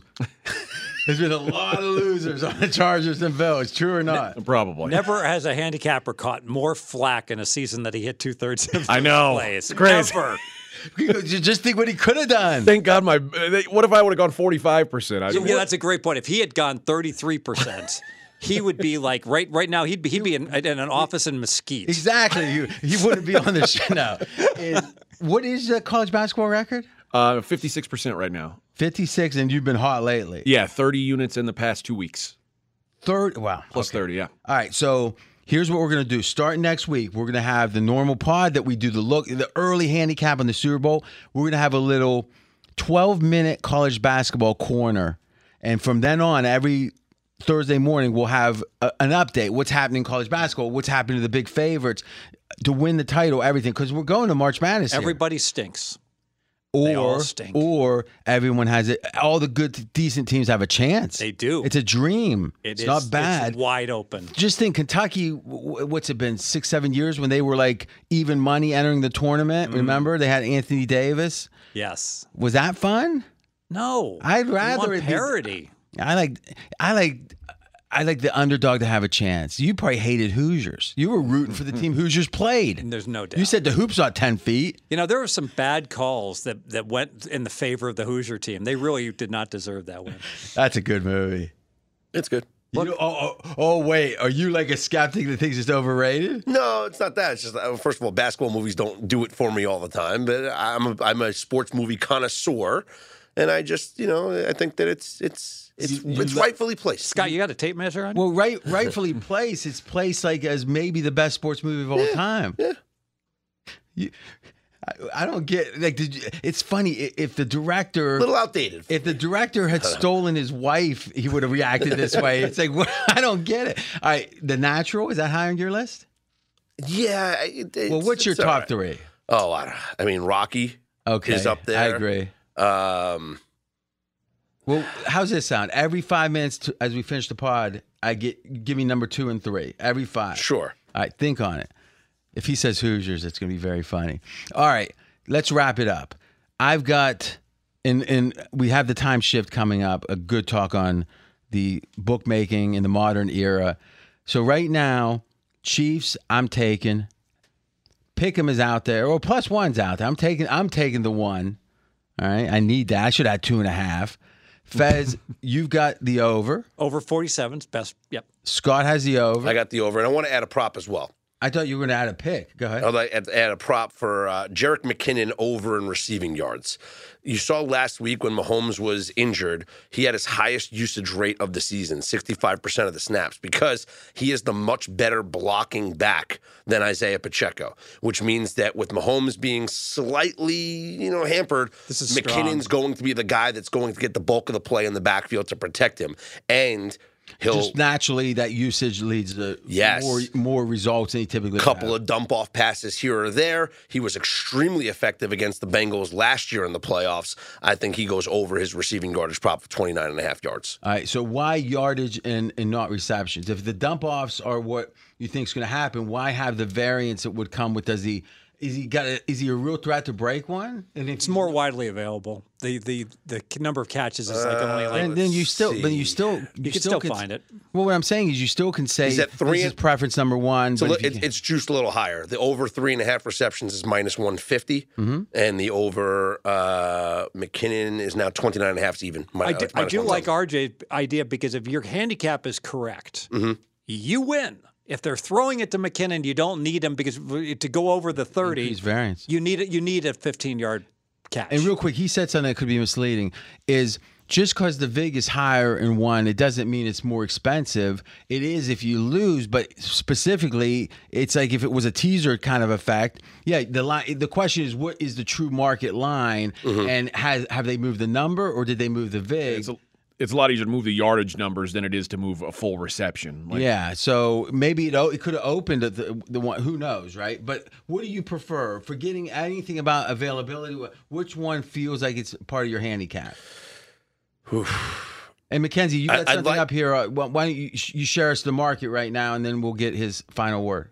Yeah, so minus 150 is consensus. You can get a minus 145 out there on the catches. 29.5, pretty consistent across the board. There is 130.5 at PointsBet. PointsBet, okay. You know, I have an acquaintance, Chuck Edel, and he used to say, "You don't pay the vig when you win." That's true. Chuck's very sharp. I think I'd rather receptions. All right. Because if he does, take a dump off pass and gets hit by a linebacker right at the line of scrimmage, as long as it gains 1 yard, it's a reception, not behind the line of scrimmage. It fits with your handicap, I think. Yes. It's less. Yeah, I like the idea in terms of a fairness. If you're right, you win. All right. Because all it takes is for him to be blocking and not even involved in the pass play, but to turn around when the lineman beats him and Mahomes to give it to him. All right. If you give us the two movies that round out your top three, I will give a prop bet myself. All right. Or you can deny the audience. It's up to you. So I'm gonna let's recap, and then we'll see if Scott wants the audience to get another pick or not. So Fez, give us both your pick, or you got both games, and we'll just go around the horn. So Kansas City, Cincinnati over 47. Best bet. I also look towards Philly to go under 46.5, and best sports movie. I'm going to go Hoop Dreams documentary. Now that is a strong, very strong. That's a very cultured take. I like that take AJ. as well. My bet is first half over 23, Cincinnati and Kansas City. Opinion is CMAC, Christian McCaffrey, over 98.5 rushing / receiving yards. And we've got a crossfire on that. Yep. And I'm going to go RJ's gonna win. I'm going to go Raging Bull. Raging Bull almost transcends sports movies. I agree. It might be. The funny thing is, Raging Bull might be the best movie ever made. So good. Oh my gosh! Scorsese almost went insane during. I mean, he was so into that movie. There's a scene where the guy who played on Cheers, that played Coach, was playing a mobster in that movie, right? Yeah. And they walk in, they offer him a drink, and he refuses it, which causes trouble. But the drink order from someone was a Cutty Sark, I think is how you pronounce it, if that's right. And it wasn't intelligible, and Scorsese said he would go out and tell people not to watch the movie if they couldn't do sound editing to fix that. Like a drink being said in a bar. He was that fanatical about it. What a movie. Ray never got me down, Ray. I mean, if you ever want to encapsulate that character, that line, he gets killed, and he says, "You never got me down." So you agree with best sports movie? Then? I don't even think you're right. It's so good. Yeah. Rocky is like nothing. I love Rocky. Yeah. I love it. Have you seen Raging Bull? Right? Yes. Did it win Best Picture? Yeah. You Raging know something? Bull? Now that I think about it, if I'm not mistaken, Ordinary People won, and that's considered one of the great catastrophes of all time. Mackenzie, can you check that, please? I think it was Ordinary People or Kramer versus Kramer. I can't remember. I don't think it won, though. In fact, I'm sure it didn't, because Scorsese didn't win until The Departed. Yeah. Great pick. What's your final two? Bull Durham. Great movie. Probably, yeah. So I'd go Rocky, Bull Durham, and then Field of Dreams. Oh, one play catch. Your sandals have. I'm about to cry right now. Your sandals have fungus on them. When you make the bigs, you can have fungus on your sandals. People say you got character. No, You're in the minors. The line you're a slob. The best line is, sometimes you win, sometimes you lose, sometimes it rains. You know, you want to hear an admission? I've never seen Field of Dreams. What? Yeah. I've never seen. What was the other movie you named? Bull Durham. Yeah, I've seen that. Rocky. Yeah, I've seen that. But there was one movie that you would think for sure I've seen, and I haven't. Have you seen Remember the Titans? No. It's very good. I like Excellent. that one a lot. I like that too. I mean, I like the concept I've heard. Yeah, excellent movie. And I like Denzel's in that, right? Yeah, Yes. great. Okay. No, not A League of Their Own. That was good also. No. Tom Hanks. No. Major League. Better than Field of Dreams. Major League, yeah. Major League is hurt. That's it. Field of Dreams I didn't see. Or was that the one I said just The Natural? Didn't see Field Oh, of The Dreams. Natural I didn't see. That's it. The Natural. Roy House. Though I've seen the one where I seen the scene where he hits it off the wall or something. No, The lights off the lights. Field of Dreams and it's the cat. I don't know. So a couple of years ago, I created for March Madness. You know, everyone does their own novelty brackets or whatever. Like it becomes a thing. So I did the greatest fictional athlete of all time bracket, and I put it out for listeners. Put it out on Twitter. People vote for it, and the winner was Rocky. So- It's true because Rocky is like the only fictional athlete that people actually think is real. Like there's a real statue of him in Philadelphia. So there's no denying he's the greatest fictional athlete of all time. He wasn't even the best fictional fighter in his own universe. Doesn't matter though. He's got a real statue in real life. Yeah, so he's not saying best as in the most dominant. Yeah. I would have bet Apollo Creed minus 150 if they would have had a third fight. They They did have a did. third fight behind closed And doors. we found out in Yeah. Creed what happened. Yeah. Apollo won. That's what he said. Though again, when they bit their glove to have like a mouth guard. I don't think it Age was before official. age before beauty. All right. By the way, great recall. Ordinary People, was that right? 1980. All Over right. Coal Miner's Daughter, The Elephant Man, Tess, and Raging Bull. Didn't have the other three weren't much of a competition. The Elephant Man? That was Powerful. If I'm not mistaken, that was David Lynch. Yeah. Yeah. I know a few things about me. Oh, look, here's the year. Look at this Raging Bull. Wow. Now, I really think Atlantic City, see, that's a movie. I think not Burt Reynolds, Burt Lancaster, I think was. I've never seen it, but yeah. Wow. Oh, Reds was one of the worst movies of all time. How the hell did that get You know nominated? Hollywood liberals. Here's the thing I don't get, Fez. Like a year or two ago, you knew like 3 movies. Now you're quoting obscure movie. Like what the It's hell? not obscure. It got nominated for Best Picture. No, I'm saying just in general, you've had more movie quotes in the last like 2 months, and Do you know why? A father gives me Kids perspective. getting older. Yeah. Oh, so you watching with We start okay. to watch movies together. yeah. Okay, that's cool. That's cool. And At I'm least- like, Makes sense. let's pull up some of these. Yes. Like, let's watch these Raiders of the Lost Ark and the like. I'm going to give a quick movie recommendation to. Oh, by the way, I just saw in '82 The Verdict. Talk about a performance by Newman, Paul Newman. I want to get your opinion on something. Go ahead. 1994 Best Picture. All right, who was it? Oh, Forrest Gump. let me guess. The Tarantino movie, right? But You're gonna what- say what a tragedy it was. I would argue Shawshank Redemption could have been in that because it was the same year. It was Forrest Gump, Pulp Fiction, Shawshank Redemption. That's kind of the Quiz Show and 4 Weddings and a Funeral were also in it. But those 3, I think you can make a good case for any. But I think it tells you a lot about a person, which of those 3 is their preference. That's true. That's true. Pulp's got to be number one. Something's wrong with you if Well, you don't Gump was the agree winner. with me. Gump was the Yeah. winner. I mean, it's the lowest common denominator. I mean, the reality is the arty movies don't. I mean, it's like the Velvet Underground in music, right? They sold 5,000 records. They said everyone that bought one started a band. like Lou Reed's band in Andy Warhol, the Banana. So yeah, I don't listen. You ever go to the theater and see when there's like some movie now, some talking elephant or something, and the people would storm out with the popcorn over their eyes and in their hair? You want to see? I like it when there's hardly anyone in the theater. I like that. Too. It's almost like it's a private. If I walk in and there's more than 5 people, I'm thinking I'm at the wrong movie. All right, Mackenzie, you got anything to wrap? No, Indeed. Are you napping? just listening. Is that right? What kind of person are you? Are you a Forrest Gump? I watch Forrest Gump almost every year in the holidays when they play it on cable, but I would have to say Pulp Fiction's the better movie. Okay, good stuff, guys. I got one more thought about the game, and then we'll go to our time shift with some really good stuff. Faz shined here. Forget his movie quotes. This is where he shined. Though his movies are... How about this? You're watching movies with Johnny now, right? Yeah. Why don't you give us every once in a while just like what you've watched? You don't have to give us, and maybe one imitation from each one. We'll do it at the very end, starting soon. We start this week. No, next week. Sounds good. You've reached your quota. But I think people are surprised or would be surprised if they really dug into how good Kansas City's defense has been in the second half of the year. So we're looking at the EPA. All right. So Mackenzie, this first page of the printout is going to be the EPA, right? The margin expected, yes. Expected margin. All right. And then the second is YPP, fourth quarter win share, QB composite. Oh, no. So I'm actually going to want... Oh, and then it's then... Okay. We'll look at those two.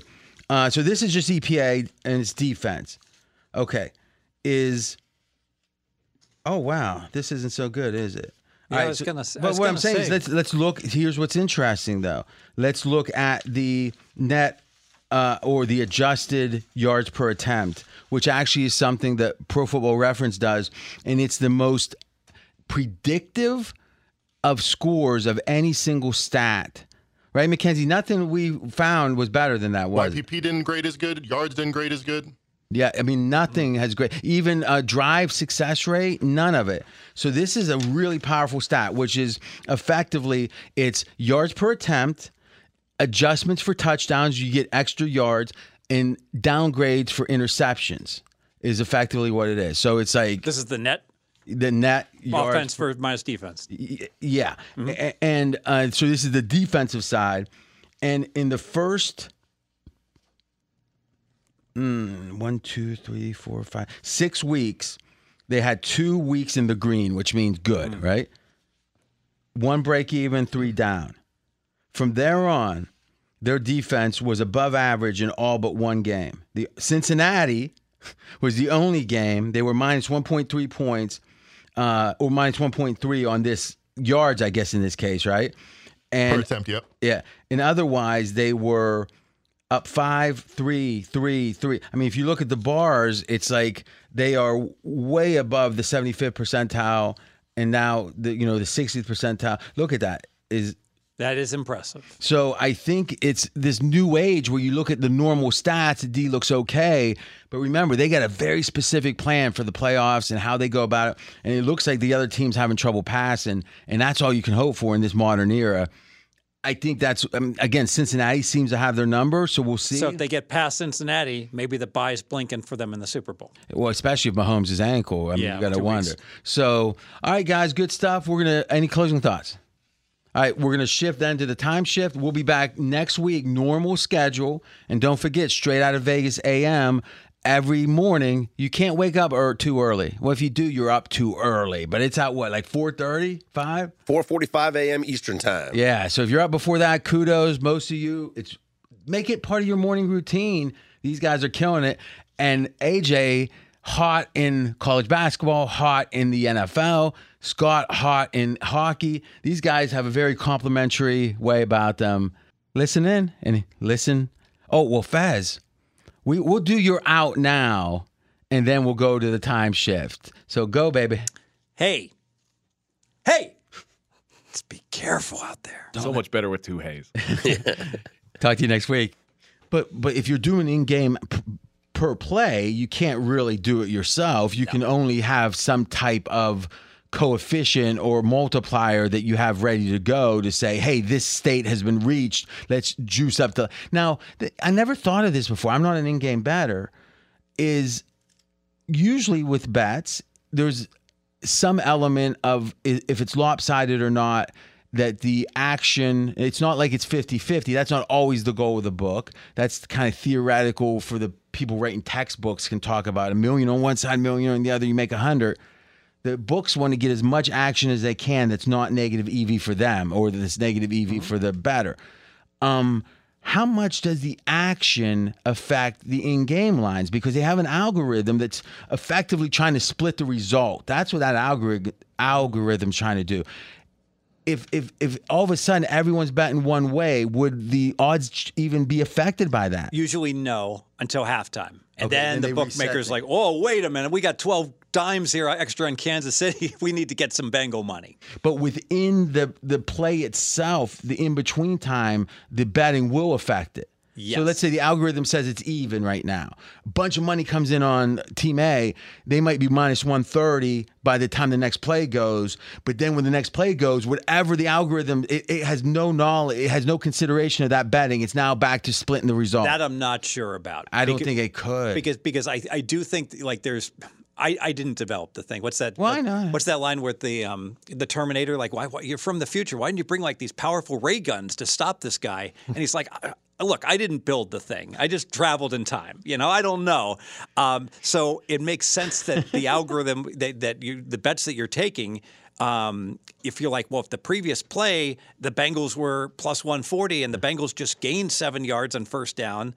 Now, like, who cares? They were plus 120. Now they're plus 140. I should look at what that closing number was. And if they just had a positive play, see, that would be there should be an adjustment in that direction from that that's number. interesting. I wouldn't think so, only because it would be so prone to be exploited. Where there could imagine a group of people on a posting forum or on Discord that get together and say, okay, at this point we should all bet one way and move the line drastically, and then we can bet the next 10 plays the other way as it starts fading back. Right before they go to a TV timeout would be the time to do it. Oh, okay. Right? Because then the limits go through the roof. But instead, like even at bookmaker, like I think it's like a $500 limit before each play. All right. But then it's like, bet 3,000 during the TV timeout. Because they figure they're worried about someone's got to feed this bet or someone's in the stadium. It's like, oh, it looks like a good play, Right. This is fascinating. It's funny, you follow now sometimes you're betting a bunch of games at once, but when it is an island game, if you see the game get bet or something get bet up in between plays, does it come back? I mean, you can see if it comes back at pretty much the same number with the adjustment for the play. Do you think that's what it does? At DraftKings, I can tell you they are much more prone to say if nothing significant happened, whatever happened the play before, all right, let's say there's a 4-yard run, the closing number, we're putting that closing number back up because that was a good number and nothing significant just happened. And when you say close between the plays, play. yeah. So I can speak for, like, I pay a lot of attention to like the DraftKings live wagering, and they do adjust what the line they're going to put up. They don't base it on the algorithm. They're much more prone to look at, well, what was I doing at the close at the previous play? So last question on this. And again, I don't follow it as closely as you. When did DraftKings come to Nevada? They have not come to Nevada. Oh. But they've come to Arizona. Oh, so okay. You go down there? So it's 36 minutes to drive across the dam. Isn't there a cafe, a diner down there? There is a rest stop. Is that right? Yes. There's like literally, and sometimes you go there. And you just hang out down there. There's like 3 cars that, and it's guess what? This is not like different like adults having a tryst, meeting across the border. These are people betting on sports. My kids and my wife like to go to the Hoover Dam, and they like being able to. The kids like to be able to stand in both states at the same time. We've gone over there multiple times and seen Fez sitting on the ledge putting in bets on his phone. It's just everybody else is sightseeing. His feet are dangling off. Yeah. Now, is that the area where the 3 states meet or something? No. It's just halfway across the dam, it turns into Arizona, and you see Fez over there reaching across the border, typing in his plays. It's pretty good. All right. See, we asked the hard-hitting questions. Did you see when Cali goes legal? Like, boy, that guy must really like to golf. He's always at that Prim golf course across the border. Now, let me ask you, how has the market gone from what you expected? Meaning legalization happened. From what I hear, this same game parlay stuff has been maybe the biggest one thing that's got the recreational bettors just they love it. They love it. So you look at the hold. So we always this is like the R.J. Bell original, the drunk baby who hasn't even done his research yet. It just if it bets team A or B minus 110 loses at 4.5%. The drunk baby does twice as well as the typical bettor in all these different states who lose at 9 to 10%. So that's the overall handles. That's 9 the to 10? hold. That is the hold, and all and on So average. the same game parlays, it's got to be 15, 18. Exactly. And how can that possibly be? Because of these same game parlays that people are putting in, and they let you bet anything. So you can play Chase over, with Higgins over, with Burrow over, but you don't get paid 6 to 1 on that same game parlay. So it's taking the correlation out of it and more. Yes, it's pricing in the correlation with a turbo tax associated to it. And when it's opaque, when it's not transparent, that's when they can do it, right? Yes. Because this isn't even settled math necessarily what it should be. There's some art to it. So in a way, it's hard to say, well, your hold's too high. It's like no one knows what the hold really is. I mean, you know what the hold is, not what the theo is, though. Yes. The theoretical hold is uncertain because you don't know what the correlations are. Yeah, it's too complicated. Now, at the same time, you have a Circa here in town that's very ambitious as a sharp book. And I heard just recently an interview, so I can't recall where, that they've held from inception 3%.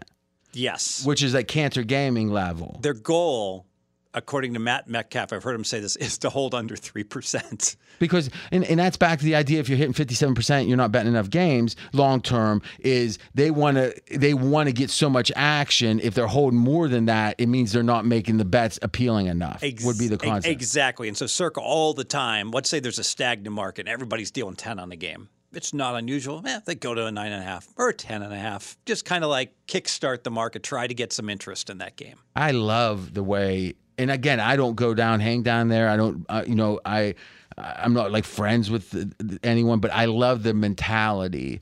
I mean, Derek Stevens, when COVID hit, he was in the midst of this huge expansion. And I heard him talk, we did a nice interview with him a couple years ago, a long podcast, but he was talking about it after COVID and said that he went to the office every day or every work day, I guess, during COVID. That no one else was there, but he wanted to keep going to just keep his momentum going. And others who would see him, it inspire them.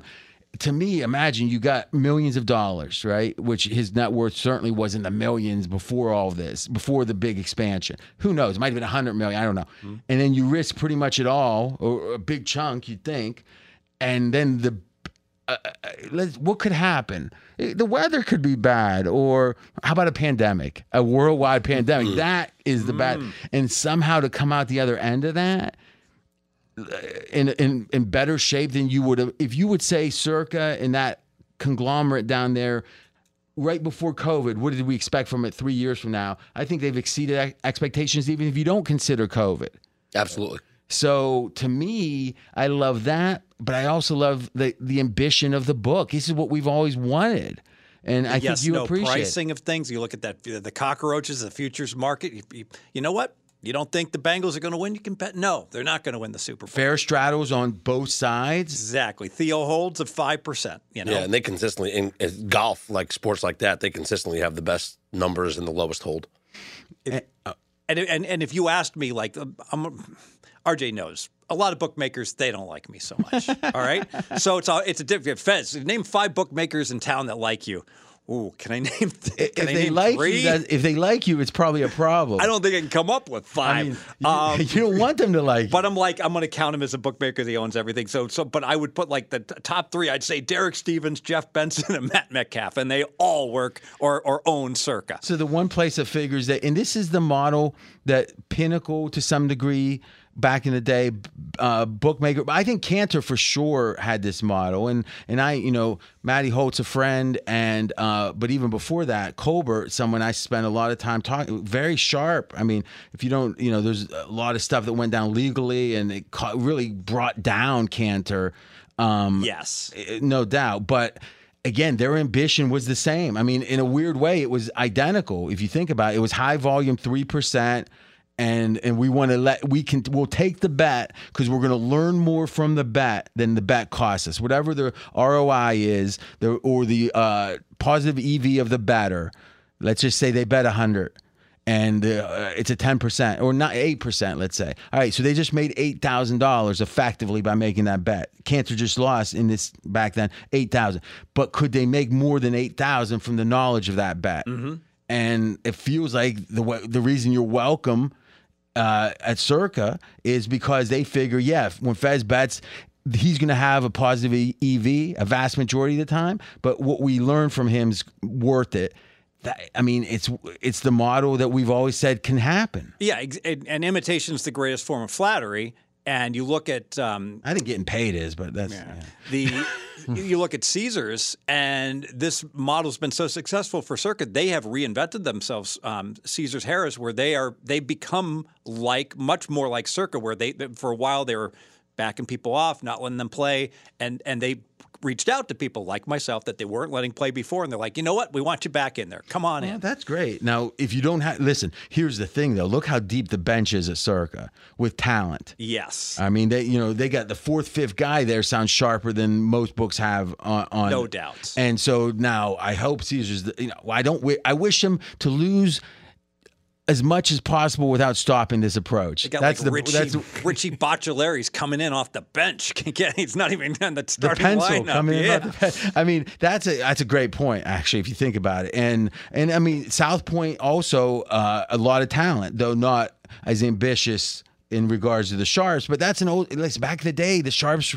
No one is going to question the talent from the Hall of Fame bookmakers at the South Point. Yeah, no, I agree. But I don't think in the 70s and 80s it ever was about welcoming the wise guys. Yeah. So this was really, that's why Cantor caused such a stir when they hit town. No one knew what to do with it. Mm-hmm. And it's a shame in hindsight that it went down because who knows where it would be.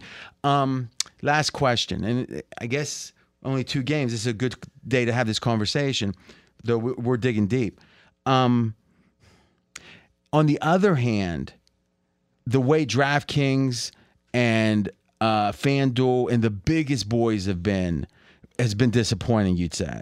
And not just for the wise guys. I get it. If you would have asked me 18 months ago, I would have said they've been fantastic, phenomenal. These guys are just taking big action, putting up product like crazy. Love these guys. And if you're a recreational batter, the amount of ambition they've had with the offerings, I think, has been outstanding. That's a great point. For the guy betting $20 a game, or $200, or even $200 a game, it's the best book. Because he's got the most options. Like right now, I go to Circa, I can't bet on Mahomes pass yards, but I can do it at DraftKings and FanDuel. They're scared. They're scared in a weird way, and no one wants to say this because it goes against their interest. But the more wise guys that bet at a book, the worse it is for the recreational bettor. Because 1, it sharpens up the line. But number 2, it prevents them from putting some stuff up that could be exploited by 1% of people, while 99 would enjoy the offerings. This is a great question because it all depends, and here's why. No, I was stating a fact. But I don't know. But I agree with it directionally. but in terms of now, your teaser odds go down, your parlay odds go down, etc. But I tell you what really helps the recreational bettor. The recreational bettor plays overs, and the recreational bettor plays favorites. And so usually what happens is that if the recreational player plays at stations or coast, he gets his teeth kicked in because he's playing over 51, but he gets to play over 49.5 at Circa. If there was only one book in the world that applies, but the fact that they can have a second out with a sharp, they don't need to have like a half a sharp book. Yeah. In a weird way, you'd want the books to be extreme in both. Of course. Yeah. So, but last thing, you said something I don't agree with. I don't think that the sharps are the only reason the parlay odds aren't low at a certain book. If a book wants to be sharp, they got to offer good odds. But if DraftKings don't want your action anyway, if they don't want your action anyway, you think they care what you think of their parlay odds? They don't care, but if let's say a book was paying 14 to 5. Okay? I'm not saying there's no price sensitivity. What I'm saying is the sharps being in a book or not being in a book doesn't affect the parlay odds in any way that you said, the parlays go down, the teasers go. What do you mean? Why? If anything, recreational players allow the books to offer more so they seem competitive, but they got kind of uninformed players, thus they can still make their hold. Yes, but if they pay 104 for one on a 17 parlay card, then they can't offer that because the wise guys will just be like, send everybody in. But they're not allowed. You're now banned. it's 8. Now, yeah, and not a whole bunch of people are banned. Yeah. Do you believe? Last question. Do you believe the same game parlays? Because there was a guy at PFF that hit one for 50,000, and he's like he's a young guy. I think he goes to University of Michigan, but he's super analytical, and his handicap, his thesis is make a ton of sense. A lot. He hit one for 50. It was like I don't know, 14 different things in the same game. Do you believe there's any exploitability? Can these be exploited, or was that just a smart guy getting lucky? They're extremely exploitable. Okay, and you don't. Again, this is one that we may want to think about, do a podcast on, maybe but you think there's certain ways to do it. And I'll give an example. So the Draymond Green game, where Draymond was, they finally had Clay came back for Golden State, so they had the core players back, but Draymond was banged up, and so he was going to sit that night. I was like, you know what? I wanted to be here when Clay got back, so. Everybody knew what was going to – everyone didn't know the night before, but the day of the game, right before the game, everybody knew that Draymond was going to be in the starting lineup and then he wasn't going to play anymore. So he played 18 seconds. So on the same game parlays, I think I'm going to play Green under, assists and points and rebounds and parlay it to everything. Okay, so the theory is – now this is a great example. If your win percentage expected is 55%, then the parlays – are actually, if here's the funny thing. If you know you're going to hit 55, the parlays pay better. Like that. That's the ROI is higher. Exactly. Yeah. Now but you have to bet less according to Kelly criterion because they're inherently more risky. All right. So if we're going to race to $1 billion, all right, if you play parlay, and we both start with 10,000, and we both hit 55%, and you play parlays, and I play straights, I actually get there first. That's fine, but my ROI is better. Yes. And the difference is I can't risk the amount that I should for risk of ruin to keep up with you. Yes. That's a fascinating concept. Okay. But what we know for sure is if you're hitting 65% by something like this, right? Some information that's rare. Now, all of a sudden, the parlays pay astronomically well. Yes. And that's part of the reason. It's not just you got good inside information, because the theory is, well, on that, not inside information, but insight, because under that theory, single bets would be great too. But there's a multiplier effect at 60-some% that sends it through the stratosphere. Exactly. And so let's say there's a $300 limit on the Draymond Green. Well, I can play 3,000 parlays at $80 each. Who cares what I parlay to? I'll parlay it to, if I play Draymond Green under, I'll just throw darts and parlay it to everything. I'll overs and unders on every other player. Who cares? I'm going to win. So you do like Draymond under assists, under rebounds, under points with Steph over. Sure. And then you do the three of them with Steph under. Why not? I like it. Yeah. That's interesting. Now, you don't have to wonder anymore why the books don't like Fez. Imagine every day it's like it's almost like if you're a terrorist, you worry the United States might blow you up at any time. If you're a bookmaker, you got to worry, did I put one number up wrong? That somehow I've missed something, and Fez and all his cohorts are going to come swooping in like buzzards, scooping up all the parlay cards. Scooping up all the parlay cards. Speaking of which, I have our ROI on the, question that you asked me. So the question was, okay, I can lay minus 135 on a money line, like I can with the Eagles, and if I can get back a +3 on the Niners, what's my ROI? So what I did is, and it really doesn't matter whether the right number should be 3, 2.5, or 2. It does not matter because I'm going to bet equal amounts on each side. I'm going to bet it to But in this case, the number that's more off is the minus 130, right? No, I don't know that. Okay, they're close. And it's minus 135. So what I did is I said, just to make it easy, I said let's assume the correct line's minus 2.5. Okay. In that case, minus 135 is pretty much the fair minus 135 plus 135. The bid ask, no vig. That's about correct. So if I bet that to win 100. I bet $1 100 times. All right, I break even in the long run. Okay, so I risk 135. I don't make nothing. But I take +3 100 times. I'll go 50 wins, 40 losses, 10 ties. Might be only 9 ties, but you get the idea. That is going to win me 6 units. So what happens if I'll risk 245 units? I'll win 6. 6 divided by 245 is a nice 2.45% ROI. Awesome. Now, the very fact, the way you figured it, it tells you that the better bet was the +3. Because I assumed that the market number But was you're 2.5. saying it could be a little bit the other But way. if I assume 2.75, the better bet would be the -1. But the ROI stays the same effectively. Yeah, I mean, it'd be different by a little bit, like maybe by 0.3, but it doesn't really matter. So a really good bet has a 10%, that you're naked on a normal bet, 10% ROI is a good, an excellent bet. Right? Yes, if you had a 57.5% bet, that's a 10% ROI. And -110. And with these small edges, the theory is if you have many of them, you can get a lot of money in action. And it's funny, I was back to that last thing about the books. And I'm sorry to interrupt. This is not a small edge. To put things in perspective, this is like a blackjack player playing like a +6 true count, where he would be shoving out these enormous stacks of blacks. Playing like, wow, this is like going to be my best bet opportunity of the night. You know something? Here's where you're right, and here's where I got it wrong, and I think it's noteworthy. If you're betting 2.5% edges on naked bets, I think that's a big problem because if you're just off a little bit. In blackjack, the math, right? Yes, you have a lot of confidence, but here you're just guessing. But here, because you are doing a true arbitrage, there is no risk of that. Exactly. We know what falls 1, 2, and 3. And fine, the Eagles should have been, in retrospection, the Eagles should have been a 6-point favorite. Or no, the Niners should have been a 2-point favorite. Don't care.